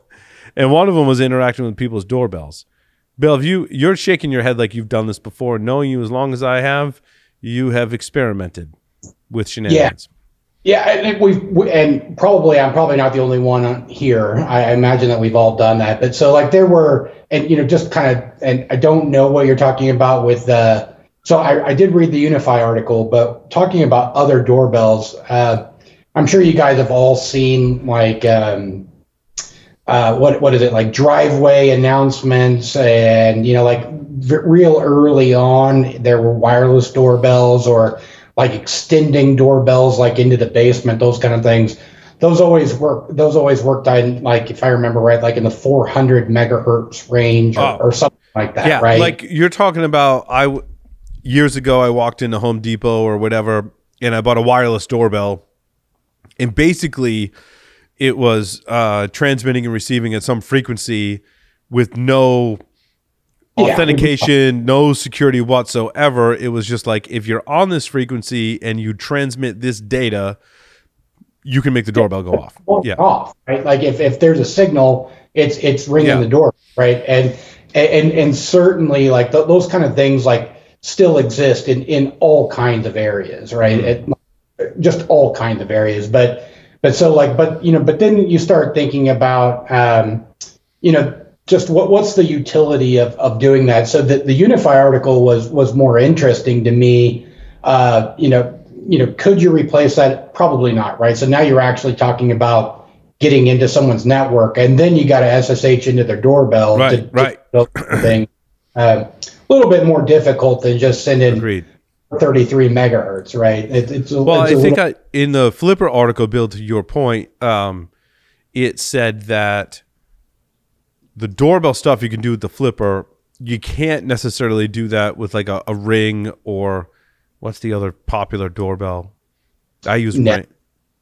What is it? Nest. Yeah, Nest. Yeah, they said Nest because Nest and Ring, like you were saying, Bill, are basically Wi-Fi. Like even I think the chime that I configured for my Ring doorbell, it communicates over Wi-Fi. Unless it's initial setup. Initial setup's probably like BLE or something where it pairs to my phone. Then I give it the Wi-Fi credentials over Bluetooth. Then it goes, oh, I can connect to the Wi-Fi now, and I can find the Ring doorbell, and now we're paired, and life is good. Yeah, so what's interesting about this, and I kind of thought about this a little bit. I'm sure you know this, but I'm a big Halloween guy, and most of my decorations are animatronics, and they're all controlled Home Assistant, and those kind of things. But years and years ago, I built a RGB lanyard, and I purposely made it vulnerable, and we wore them to DEF CON. So it was it had an open wireless, it was open, and you could also, it was unauthenticated Bluetooth. And I was hoping to see that somebody would change, the color of my, the lanyard that we were wearing, which never occurred. So nobody ever my lanyard. I was kind of disappointed about that. But you start thinking about things like when you start looking at just the consumer electronics around just the RGB lights, the ones that are underneath your kids' beds or up in the rooms or whatever like that, it would probably be pretty easy to take control of those, right? Like, that's mostly most of the ones my kids mess with, Bill, are infrared. Yeah. I don't know if you got especially when they get to be teenagers, they're like, I gotta have LED lights in my room, and my son's gone through like 5 or 6 sets over the years because like they break and they move them around and whatever. But there's an infrared receiver. It's usually on like a little cable that comes off the power brick that it comes with a remote. Many of those are in infrared databases that you can put on your Flipper. So you could definitely do some shenanigans with that. I knew the headphones in Honda vehicles, like so the back, for the kids in the back of the minivan, those actually were infrared too. The audio was transmitted over IR. No way. Nice. I didn't even know that was possible. Yeah, those are a lot of as seen on TV type products for people sitting there, like they can't hear their TV. They don't want to make it so loud that their spouse can't is being disturbed by it, so they'll get headphones that work off of IR. But so the TV would need to be, usually TVs have an infrared receiver. There's a little secondary box. That that does a infrared transmission into the receiver that's in the headphone. Yeah, I don't know. See, what I do is I use it like an NVIDIA Shield device that has Bluetooth on it, and then I'll pair my you can pair any Bluetooth headphones essentially to that. See, this is making me think of something I designed when I was in elementary school, which was essentially an infrared flashbang. So it was, and I only designed it on paper, and I never made that finished model for for infrared. But the theory was if I could program it with a set of certain infrared signals, then I could cause a whole bunch of things to respond and or turn on and off. It'd have to be strong enough, but you could basically like put it on a table and everything would go haywire in the room. I opted instead for a Casio watch, which had a built-in TV remote, in order to make my teachers' lives more interesting. Now you have all that on the Flipper. Yeah, basically. Yeah. Although it's not multi-directional. So with add-on boards, it is. True. Right. Yep. I'll send you a link. If you try hard enough, anything is multi-directional. Yeah. I mean, you could probably build your own.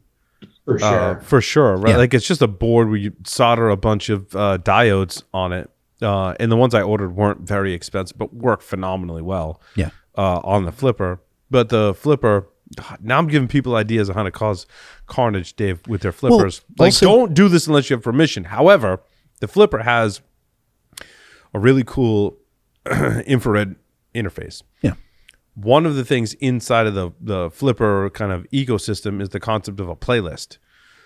So like your infrared files are the definition files that tell your flipper to transmit this data over infrared, right? Yeah. And so you obviously tune that to control TVs and whatever.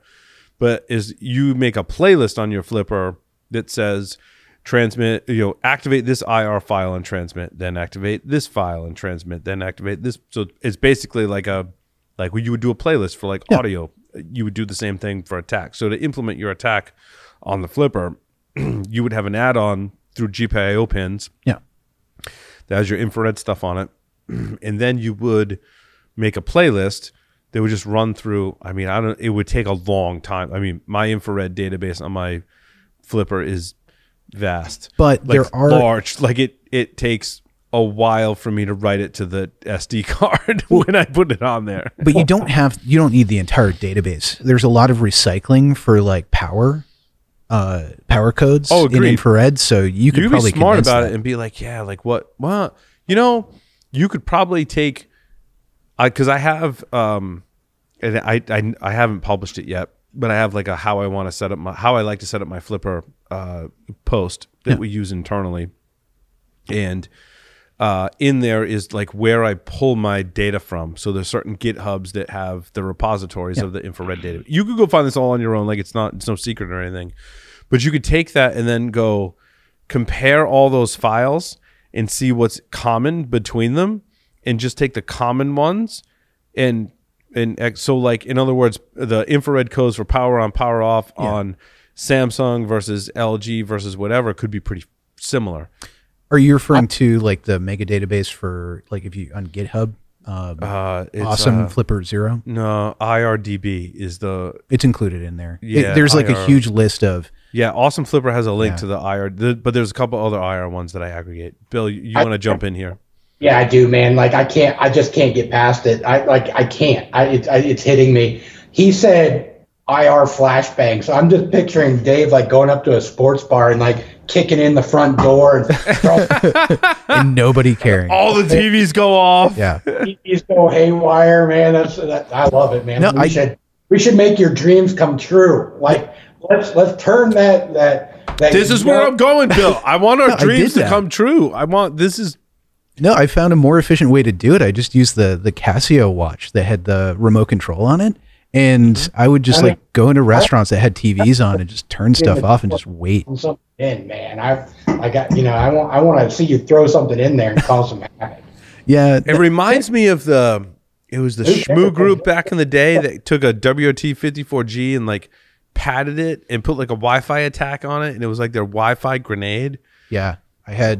There was a company, I can't remember their name, but they were giving out to any unique email address. They were giving out free access points, and they were the size of they would run on 9 volts, and they were the size of a pack of cigarettes. Yeah. It was gargoyles. like They were the gargoyles. Gargoyles? TP-Link makes I think it was the gargoyles. Maybe. So those were, so you could load any attack. You could just run it and just send it to Deoth. Rutabaga. It looked like a rutabaga. Yeah, it looked very similar to that. A bit smaller. Remember that? That's a piece of history right there. And you could just load whatever attack. So you'd load a Deoth on that, plug a 9-volt battery into it, and walk around and watch like people be slightly annoyed by not being able to connect to the internet. I'm really shenanigans. It's shenanigans. I'm really into the infrared stuff. I want to also think about how you would use infrared on a pen test. And to your point, Dave, like some of my trains of thinking are on a pen test. If you need a distraction, your idea of the infrared grenade, is that what we're calling it? I called it a flashbang. I feel like flashbang. Grenade is overused. We're calling it an IR flashbang. Your concept of an IR flashbang where like there's a security guard behind the desk. Inevitably, there's TVs that they're watching with security cameras on it. And there's inevitably TVs because everyone's going to have TVs in the lobby that are displaying crap. If you were to do the IR flashbang and make all those things go haywire, that would be a distraction where in a physical pen test, maybe I can just walk in. Maybe my IR flashbang is just much like a flashbang is a distraction for a SWAT team. Your IR flashbang is the distraction for your physical pen test team. Well, you've created a scenario that Bill's allows. shaking. I love when Bill's shaking. I love the expressions Bill gives me. Bill's like, what? Paul is like off his rocker. No. I love You're onto it. So you think you're going to distract the security guard because you changed the TV to play 80s commercials or some shit? Yes, I do. Haven't you seen the movies? They're sitting there watching the football game. If that goes off, they're distracted, man. So you're missing an opportunity here. It's not that distracting them by turning off the TV is the opportunity. The opportunity to elevate privilege here is by turning off the TV or making it go haywire, and then a little while later calling them and saying like, "Hey, are you guys having trouble with your TV?" Oh, wasn't that in Sneakers? Was that Sneakers? It's in a lot of movies. It's in a lot of movies. It's a classic ruse. Yeah, it's a classic ruse. But it's a classic ruse. But it works. Yes. You can just call up and say, "Hey, you guys need some help?" Is that better, Bill? The classic ruse? Yeah, it's good, but I've got a better one for you. Oh, let's do it. This is gonna blow your guys' mind. I'm sure nobody even listening has ever tried this. But next time you go to your sports bar, right, and they have open Wi-Fi, right, for the guests. Guess what Wi-Fi network the TVs are on? Right, it's always on that network, always. And then you can Google Cast or whatever to those TVs and just do it without having to take over with IR. You can just take over from. No, but that's interesting though, because Google Cast is there authentication? No. Once you cast, no, I've done this in my house a million times now that I think of it. If I need to cast something, it's usually when my Android TV or whatever on the TV is messed up and I'm too lazy or tired to go fix it. I'm like, oh, the app works on my phone. So I'm going to go on my phone and then I'm just going to cast to my TV and watch my show. But there's to your point, Bill, no authentication in that process. None whatsoever. As long as I'm on the same network, I can cast to that TV. Yeah, I do it all the time. And it's funny, like I was in a bar or whatever it was a few months ago, and up in the corner as you walk out, they had the CCTV TV, right? So the one that, hey, we're watching you guys. And that one was on the guest network, and so I put whatever on it, right? So now, is whatever like Pornhub? Is that what you're saying? American Gladiators. No, I would try to do something a little bit more funny and clever than porn, right? Something that because there could be children, so please shy away from porn. What do you stream? I want you to stream hackers. No, I want you to stream Hackers. I want you to put Hackers, the movie, on those TVs, right? Yeah, I've got my go-to. It's all good. I've got my go-to, my signature, whatever. Right. But we'll chat after the show what your go-to is. We could build a device that does both, right? That does IR and casting. But speaking of Flipper, Paul, this is where I thought you were going to go. The BLE spam over to Android. Dude, oh man, this is the story that just. It's like the gift that keeps on giving and the story that keeps on giving, right? Because now someone has ported the BLE spam to Android. But the whole thing with Android is Android limits apps' ability to increase the transmit power on the Bluetooth radio. So while someone has developed, if you're brave enough to either compile or install an APK on your Android phone, and when I looked at this today, I'm like, that's not going on the phone that I have all my apps on and use every day. That's going on one of my other Android devices that I have flagged specifically for research, by the way. So I think we're coming down to you need multiple Android phones. Yeah. There was another use case I had for that in my stories where it might have been this one where I'm like, oh, also this article talks, Bill, about remediation, how you can turn it off on these platforms so you don't receive those messages. Dave, I was doing this to you last week. Yeah, and I just went and did this. Yeah, and basically. So you do that on that device. But my thing is I need a device where it's vulnerable so I can still test the apps. Yeah. So. But it's still not as good as a Flipper Zero for distance. So, don't throw away your Flipper Zeros if your favorite thing is to do. But also, I will say, Flipper Zero isn't even the best device for this. No. I built a Raspberry Pi with an external Bluetooth adapter that is BLE that has the latest one I got has a removable antenna. Now you get some serious range on that. Because I was kind of like, the original ones on the Flipper that just work with iOS devices, I wasn't impressed with the range. But Larry and I were talking like there's a lot of factors in that, like,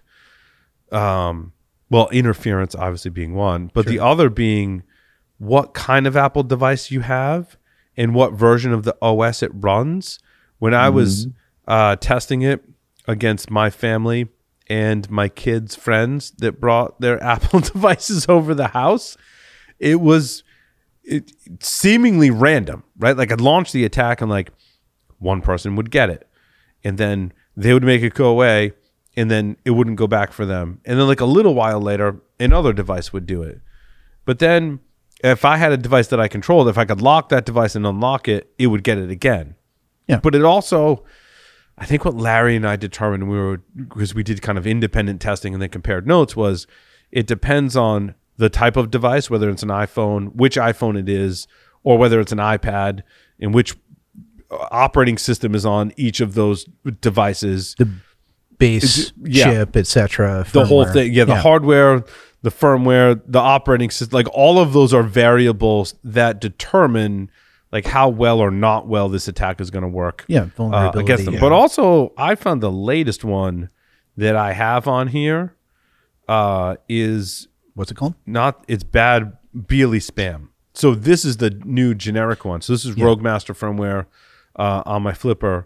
So like if I execute this one, this works cross-platform. Did you get that on your... Yep, I haven't turned that off on this. Is that Windows or a Mac? No, Chromebook. Oh, you got it on your Chromebook? Yeah. Wow. It's an Android device, effectively. Yeah, I'm seeing, you want to connect your Pixel Buds? That's awesome. I didn't know it worked on Chromebook. Yeah, wow, that's holy shit. Wow. I mean, why wouldn't it? Your work here is done, Paul. My work here is done. I'm glad I brought a test device. I didn't know that I actually did not know it worked on Chromebooks. That's amazing. Yeah. Wow. Now I'm thinking if I bring it to my kids' school, I could spam all the Chromebooks in the kids' school. That's amazing. So there's a secondary effect that we haven't discussed is that I like that you bring devices every week to the studio that succumb to my my BLE spam attacks. Well, this is how we do hardening. It's just organic. Because you didn't get that on your phone because you turned it off. Yeah, exactly. Yeah. I just didn't think about it because I haven't encountered that before. Then you started coming back here to the studio. Exactly. Yeah. So there's a secondary effect here, which is the noise ratio of Bluetooth signal that creates. Mm-hmm. So I had a similar app that was on my Flipper. I've had it there a while. I installed it and forgot about it. And I was sitting at my desk. I was working on some 3D printing design stuff. And I was working. I was using this same mouse, standard Bluetooth mouse, and it stopped working. So I started troubleshooting it, just turning it off and on again. And it still would not work. And I looked down, and my 2-year-old is holding my Flipper. And sure enough, she was interfering, like she basically DDoSed my mouse as a result of Bluetooth. And I'm like, way to go. Yeah, she's going to have a future in cybersecurity, I hope. That's proud dad moment right there. I was very proud. And don't touch me like that or I'm wiping out your mouse. Exactly. I need candy every day from now on. Right. I was thinking about self-defense as she gets older, actually. Every trick helps. Mm-hmm. So I keep thinking as you're talking about all the stuff with the Flipper Zero, you would have been in hog heaven at Wild West Hacking Fest because there was so much cool Flipper Zero stuff being done. Mm-hmm. The conference badge needed this 30 scans, and using a sequence on the Flipper Zero, people were hacking their badge just to replay it, although it took a little while, without having to actually do the work. They were cloning electronic door keys and a few other things. Like I said, Paul, you would have just had so much fun. It's a Swiss Army knife of hacking, but again, it's kind of like very much a Swiss Army knife, and especially in that, like I update firmware and it's like, oh, there's like the proof of concept for that attack. I'm like, cool. Mm-hmm. Now, how do I go build something that can make it better that's dedicated? Right. How do I get like a Raspberry Pi device or HackRF? Like, how do I do this like for reals now? Right. Which is why I like this Flipper Zero as a introductory tool for people getting into the field, because like it's got a screen and you can go through all these attacks and like, wow, that's really cool. And I'm like, okay, now that like you get that stuff, like let's talk about all the different things it does and the specific tools that you can do. I think it's a conversation that has to be included every time we talk about the Flipper, right? Like there's dedicated stuff that does this better and more advanced and with a lot better configuration options and challenges you more. Like I've talked about, to implement some of these attacks we're talking about. Yeah, I've got a Flipper and I go install from file and I update the firmware and then I just click around and I'm doing it. I'm like, well, that was too easy. How do I like do this for reals? Right? And none of those have an interactive Tamagotchi type character built in. Well, what I like about the Rogue Master firmware, there's no dolphin. There's no Tamagotchi. It disables that. I searched dolphin for a long time because I'm like, this dolphin is so annoying and I hate it so much. And I'm like, how do you disable that? And there was a couple of posts that I was reading, and then I read the Rogue Master stuff, like read through their documentation, and they're like, no, you can download a version of ours, and we just disable that for us. They went through the work of actually disabling all of that, which is great. So that you're holding a non-dolphin safe Flipper. And you can configure it. You can configure in Rogue Master like what shows up on the screen. Like I've got the battery with the percentage, the SD card indicator, and like whether or not sound is turned on. But you can enable or disable what's shown on the home screen, which I like a lot. Also very highly I don't know if you played around with third-party firmwares. They can also be very unstable. So like I keep this one as like my unstable experimental, and then my other Flipper, like Unleashed, in my opinion, is a little more stable. So I keep Unleashed on the other one. I have to get an other Flipper at some point. I also have to buy another Raspberry Pi at some point. And, Bill, you were saying this is I linked to it in my show notes. So basically, like I want a Raspberry Pi 5 just because I want one. Like I want to mess with one because it's the latest thing, and like I just want one to mess with. I'm not saying that just because they released a Raspberry Pi 5 that it's game changing, or you should go get one because of this, that, or the other thing. I'm like, I just kind of I want one. Like I just want one to mess with, mostly because also I had a Raspberry Pi 4 and I can't find it. I was telling Dave that before the show. It's so ironic. Like, I don't know if I deployed it and it's sitting somewhere here in the studio and I've deployed, because they're small, I lose them. I can't find my 4. So I'm like, now I want a 5. And most of the other ones I have are 3s. So like I feel like the 3 to 5 jump is significant. So I want a 5 to mess around with. And I found what was the site that I found? RPi Locator? Yeah. .com. But it Public looks... service announcement. Our friends Larry and Paul need somebody to write the equivalent of Find My Raspberry Pi, because they've got more than they can track. Mm-hmm. Is it pingable? Yeah. I don't know. But anyway. Oh my God. Bash.org. I've lost a server. I can ping it. It works. It's fine. But I just don't know where the hell it is.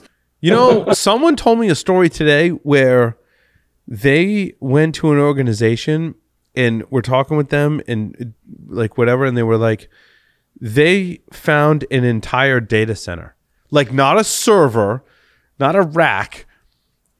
They had a data center that they found a data center. They like. What do you mean that they found? It's a hard they thing found to lose. like I'm missing my Raspberry Pi 4, Josh. They lost a data center. Like I'm missing a Pi 4. They win. They're still paying fucking rent and property taxes. Lee's right. Like they win. Like it's a whole data center. That was great. That was great. But it reminded me of a server into the wall, but that's a lot easier than losing a data the university center. fable where I lost the Novell server in the wall. That's usually the thing, and sometimes that's a fable. Sometimes not so much. Josh, you have a story where someone lost a server under a stairwell. Right, it was built into under the stairwell. A column, a support column. Yeah. Mm-hmm. Well, it was a thin client controller for like the old AS400 in the basement, and literally it was there were doors there, but they went all the way to the sides of the support column. We never knew there was a door there, and there was a bookcase in front of it until the day we heard ning, ning, ning, ning, ning, and moved everything and found a dead machine. So anyway, with 8-inch floppies. Right? Wow.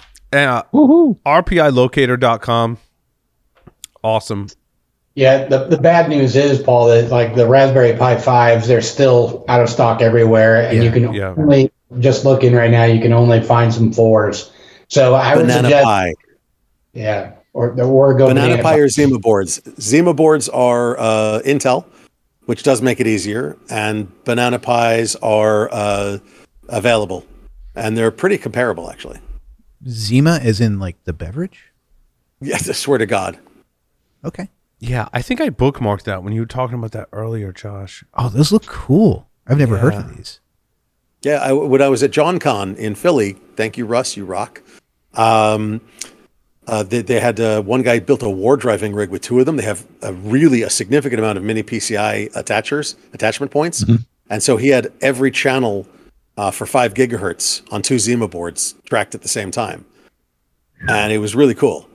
And then somebody else, they were running a full phone system with military field phones with Zimas. And I just while we were talking, I found 4 of them for sale. So I'm buying 4 military field phones. And what is cool. What was the Zima boards? Like the technology? Yeah, Zima board. Like the beverage? Yeah. Yeah. From the 90s? It's still around. Is it? 30% off. Zimaboard.com. 30% off your first order.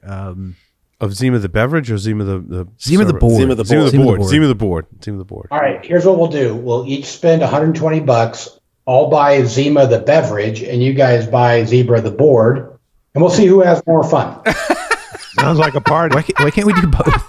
Why does this have to be mutually exclusive? This is why I wanted to have Bill on the show, for exactly that comment. Wait, was it we didn't use Zima. What was the other heinous beverage at DerbyCon that we would heat up? Ice. Smirnoff Ice. Smirnoff Ice. Wow. Smirnoff Ice and Zima baby. are like essentially the same thing with just a different label on the bottle. Is that true? No. Jesus, No. Trent used to have a frigging oven for those fucking things. Oh my God, I hated them so much. Oh, yeah. Those were horrible to drink. They were. Oh, every time I presented at DerbyCon, Dave would hand me a, like, not even warm. It was hot. Like, Yeah. They had an oven. Like they hot literally tea, had a fucking oven. It was for like things. hot green tea temperature, but it was Smirnoff Ice. It was awful. I It was awful. 172 remember degrees. presenting Yes. with McMurray and Jim and Dave bringing 2 drinks. One was the ice. I don't remember what the other. I got the short straw and had to drink the ice. Ugh. Terrible. Okay, so Zima board, the highest model, in 3450 processor, 4 cores, 8 gigs of RAM, 32 gigs onboard storage, and runs at 6 watts. 2 It'll run on a gigabit. battery forever.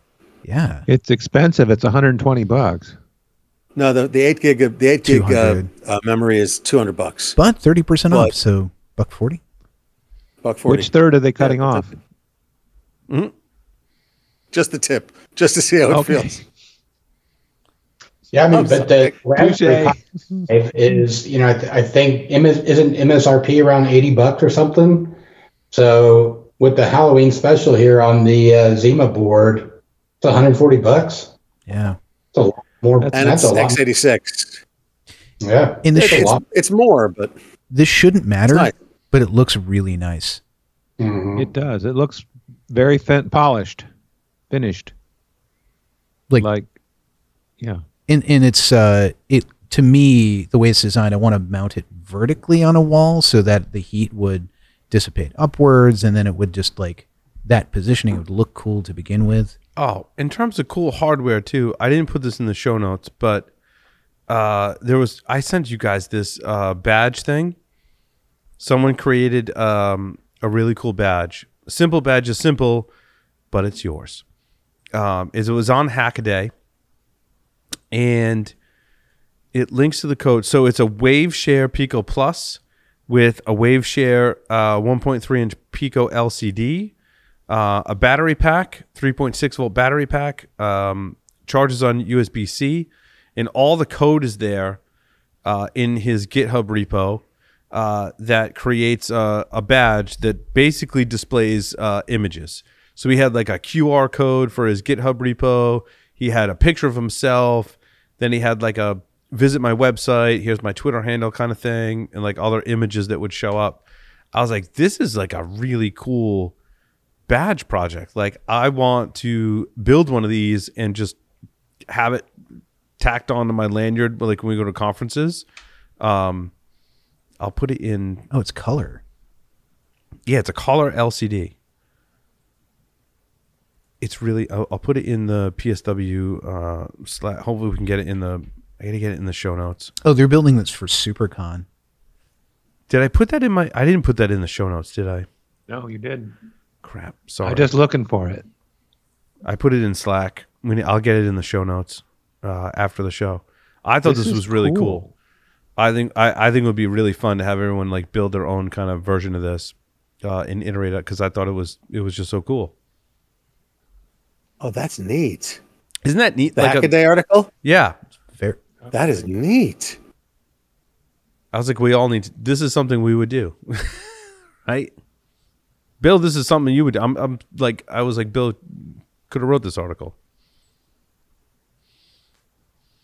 Oh, I think, Bill, you're on mute. Yeah, that is definitely. I'd like to build one of those. I'm kind of done with the badge life stuff for a little bit, though.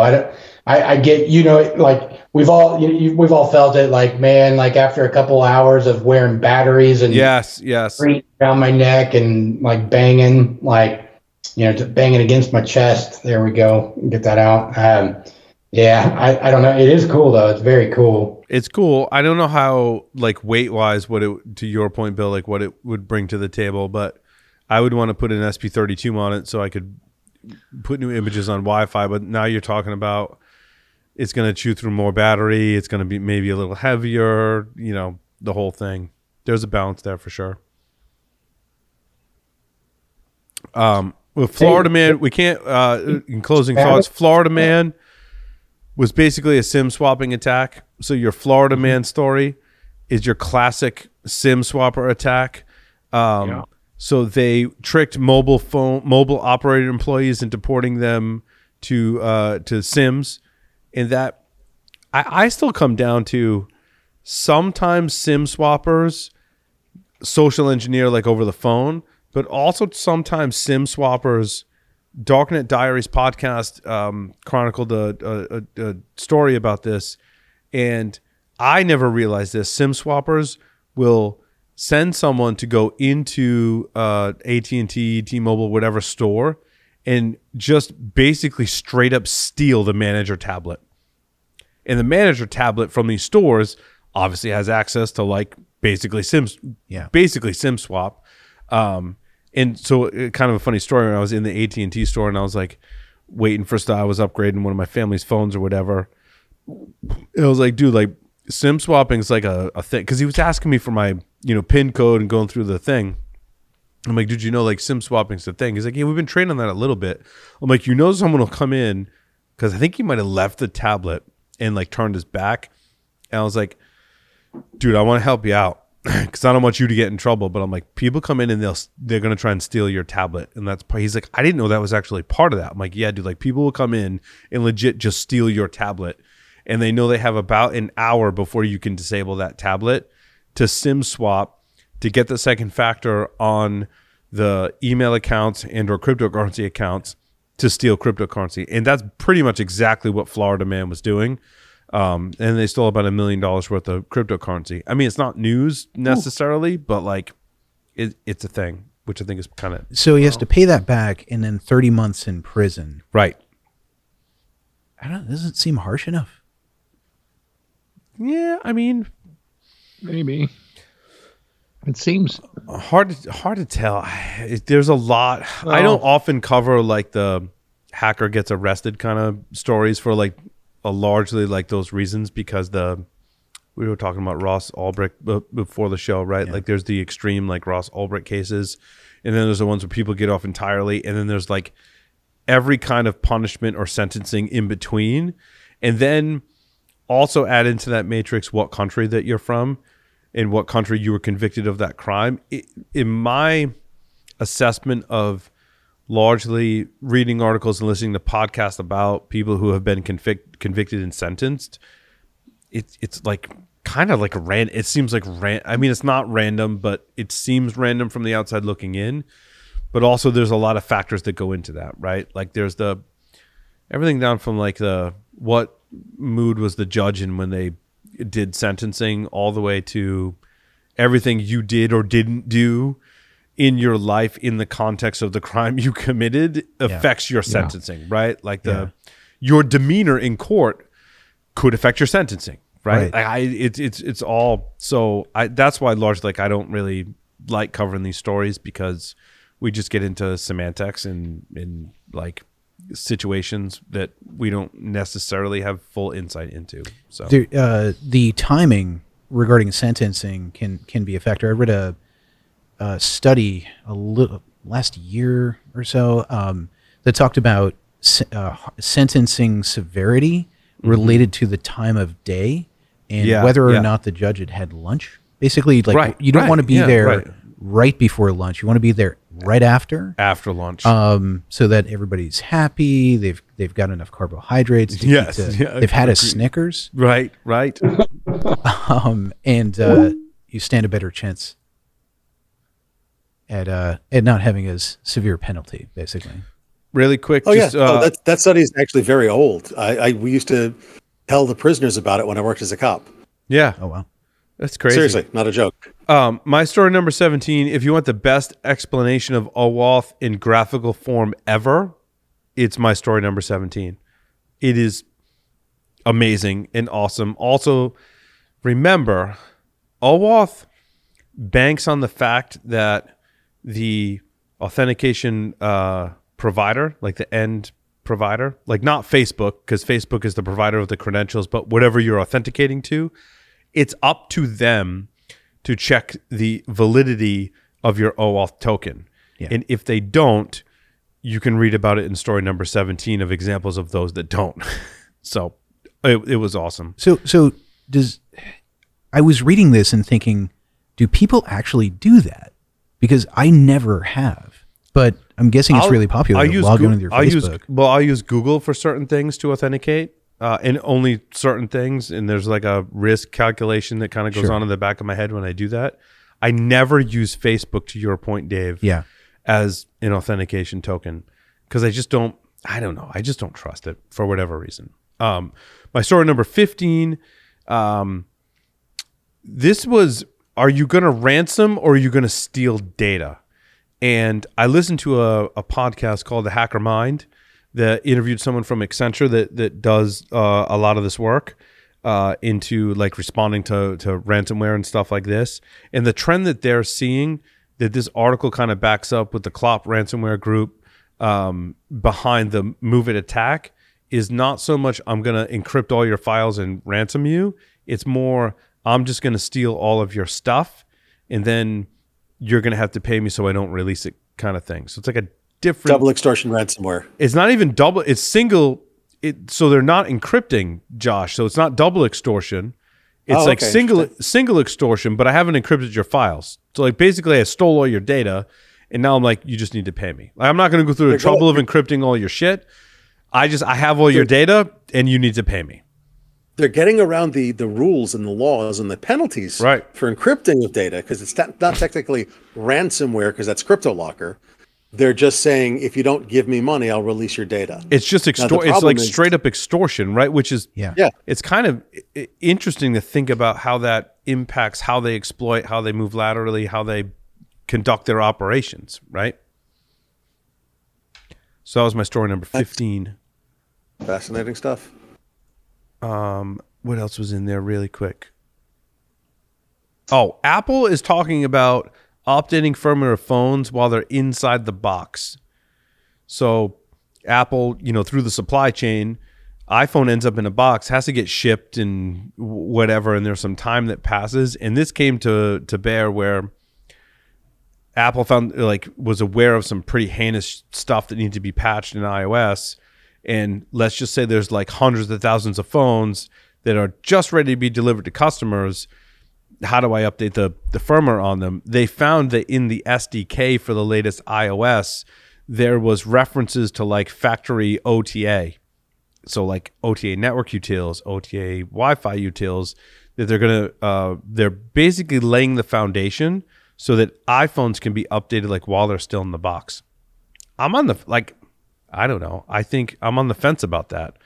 Like, if it's secure, if it's a secure update, is there really a downside to that? Because all of us know, working in cybersecurity, when you talk to your friends and family that aren't in cybersecurity and you look at their phone and you're like, dude, you haven't updated your iOS in how long? Like, do you know about NSO group and zero-click exploits? Because you're vulnerable to that shit right now.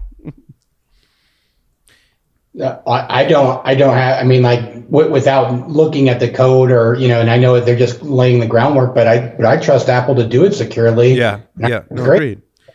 When I open up that box, or I give that box as a gift, and it opens up and it's running the latest whatever, that's awesome. Like good on them. I think it's great.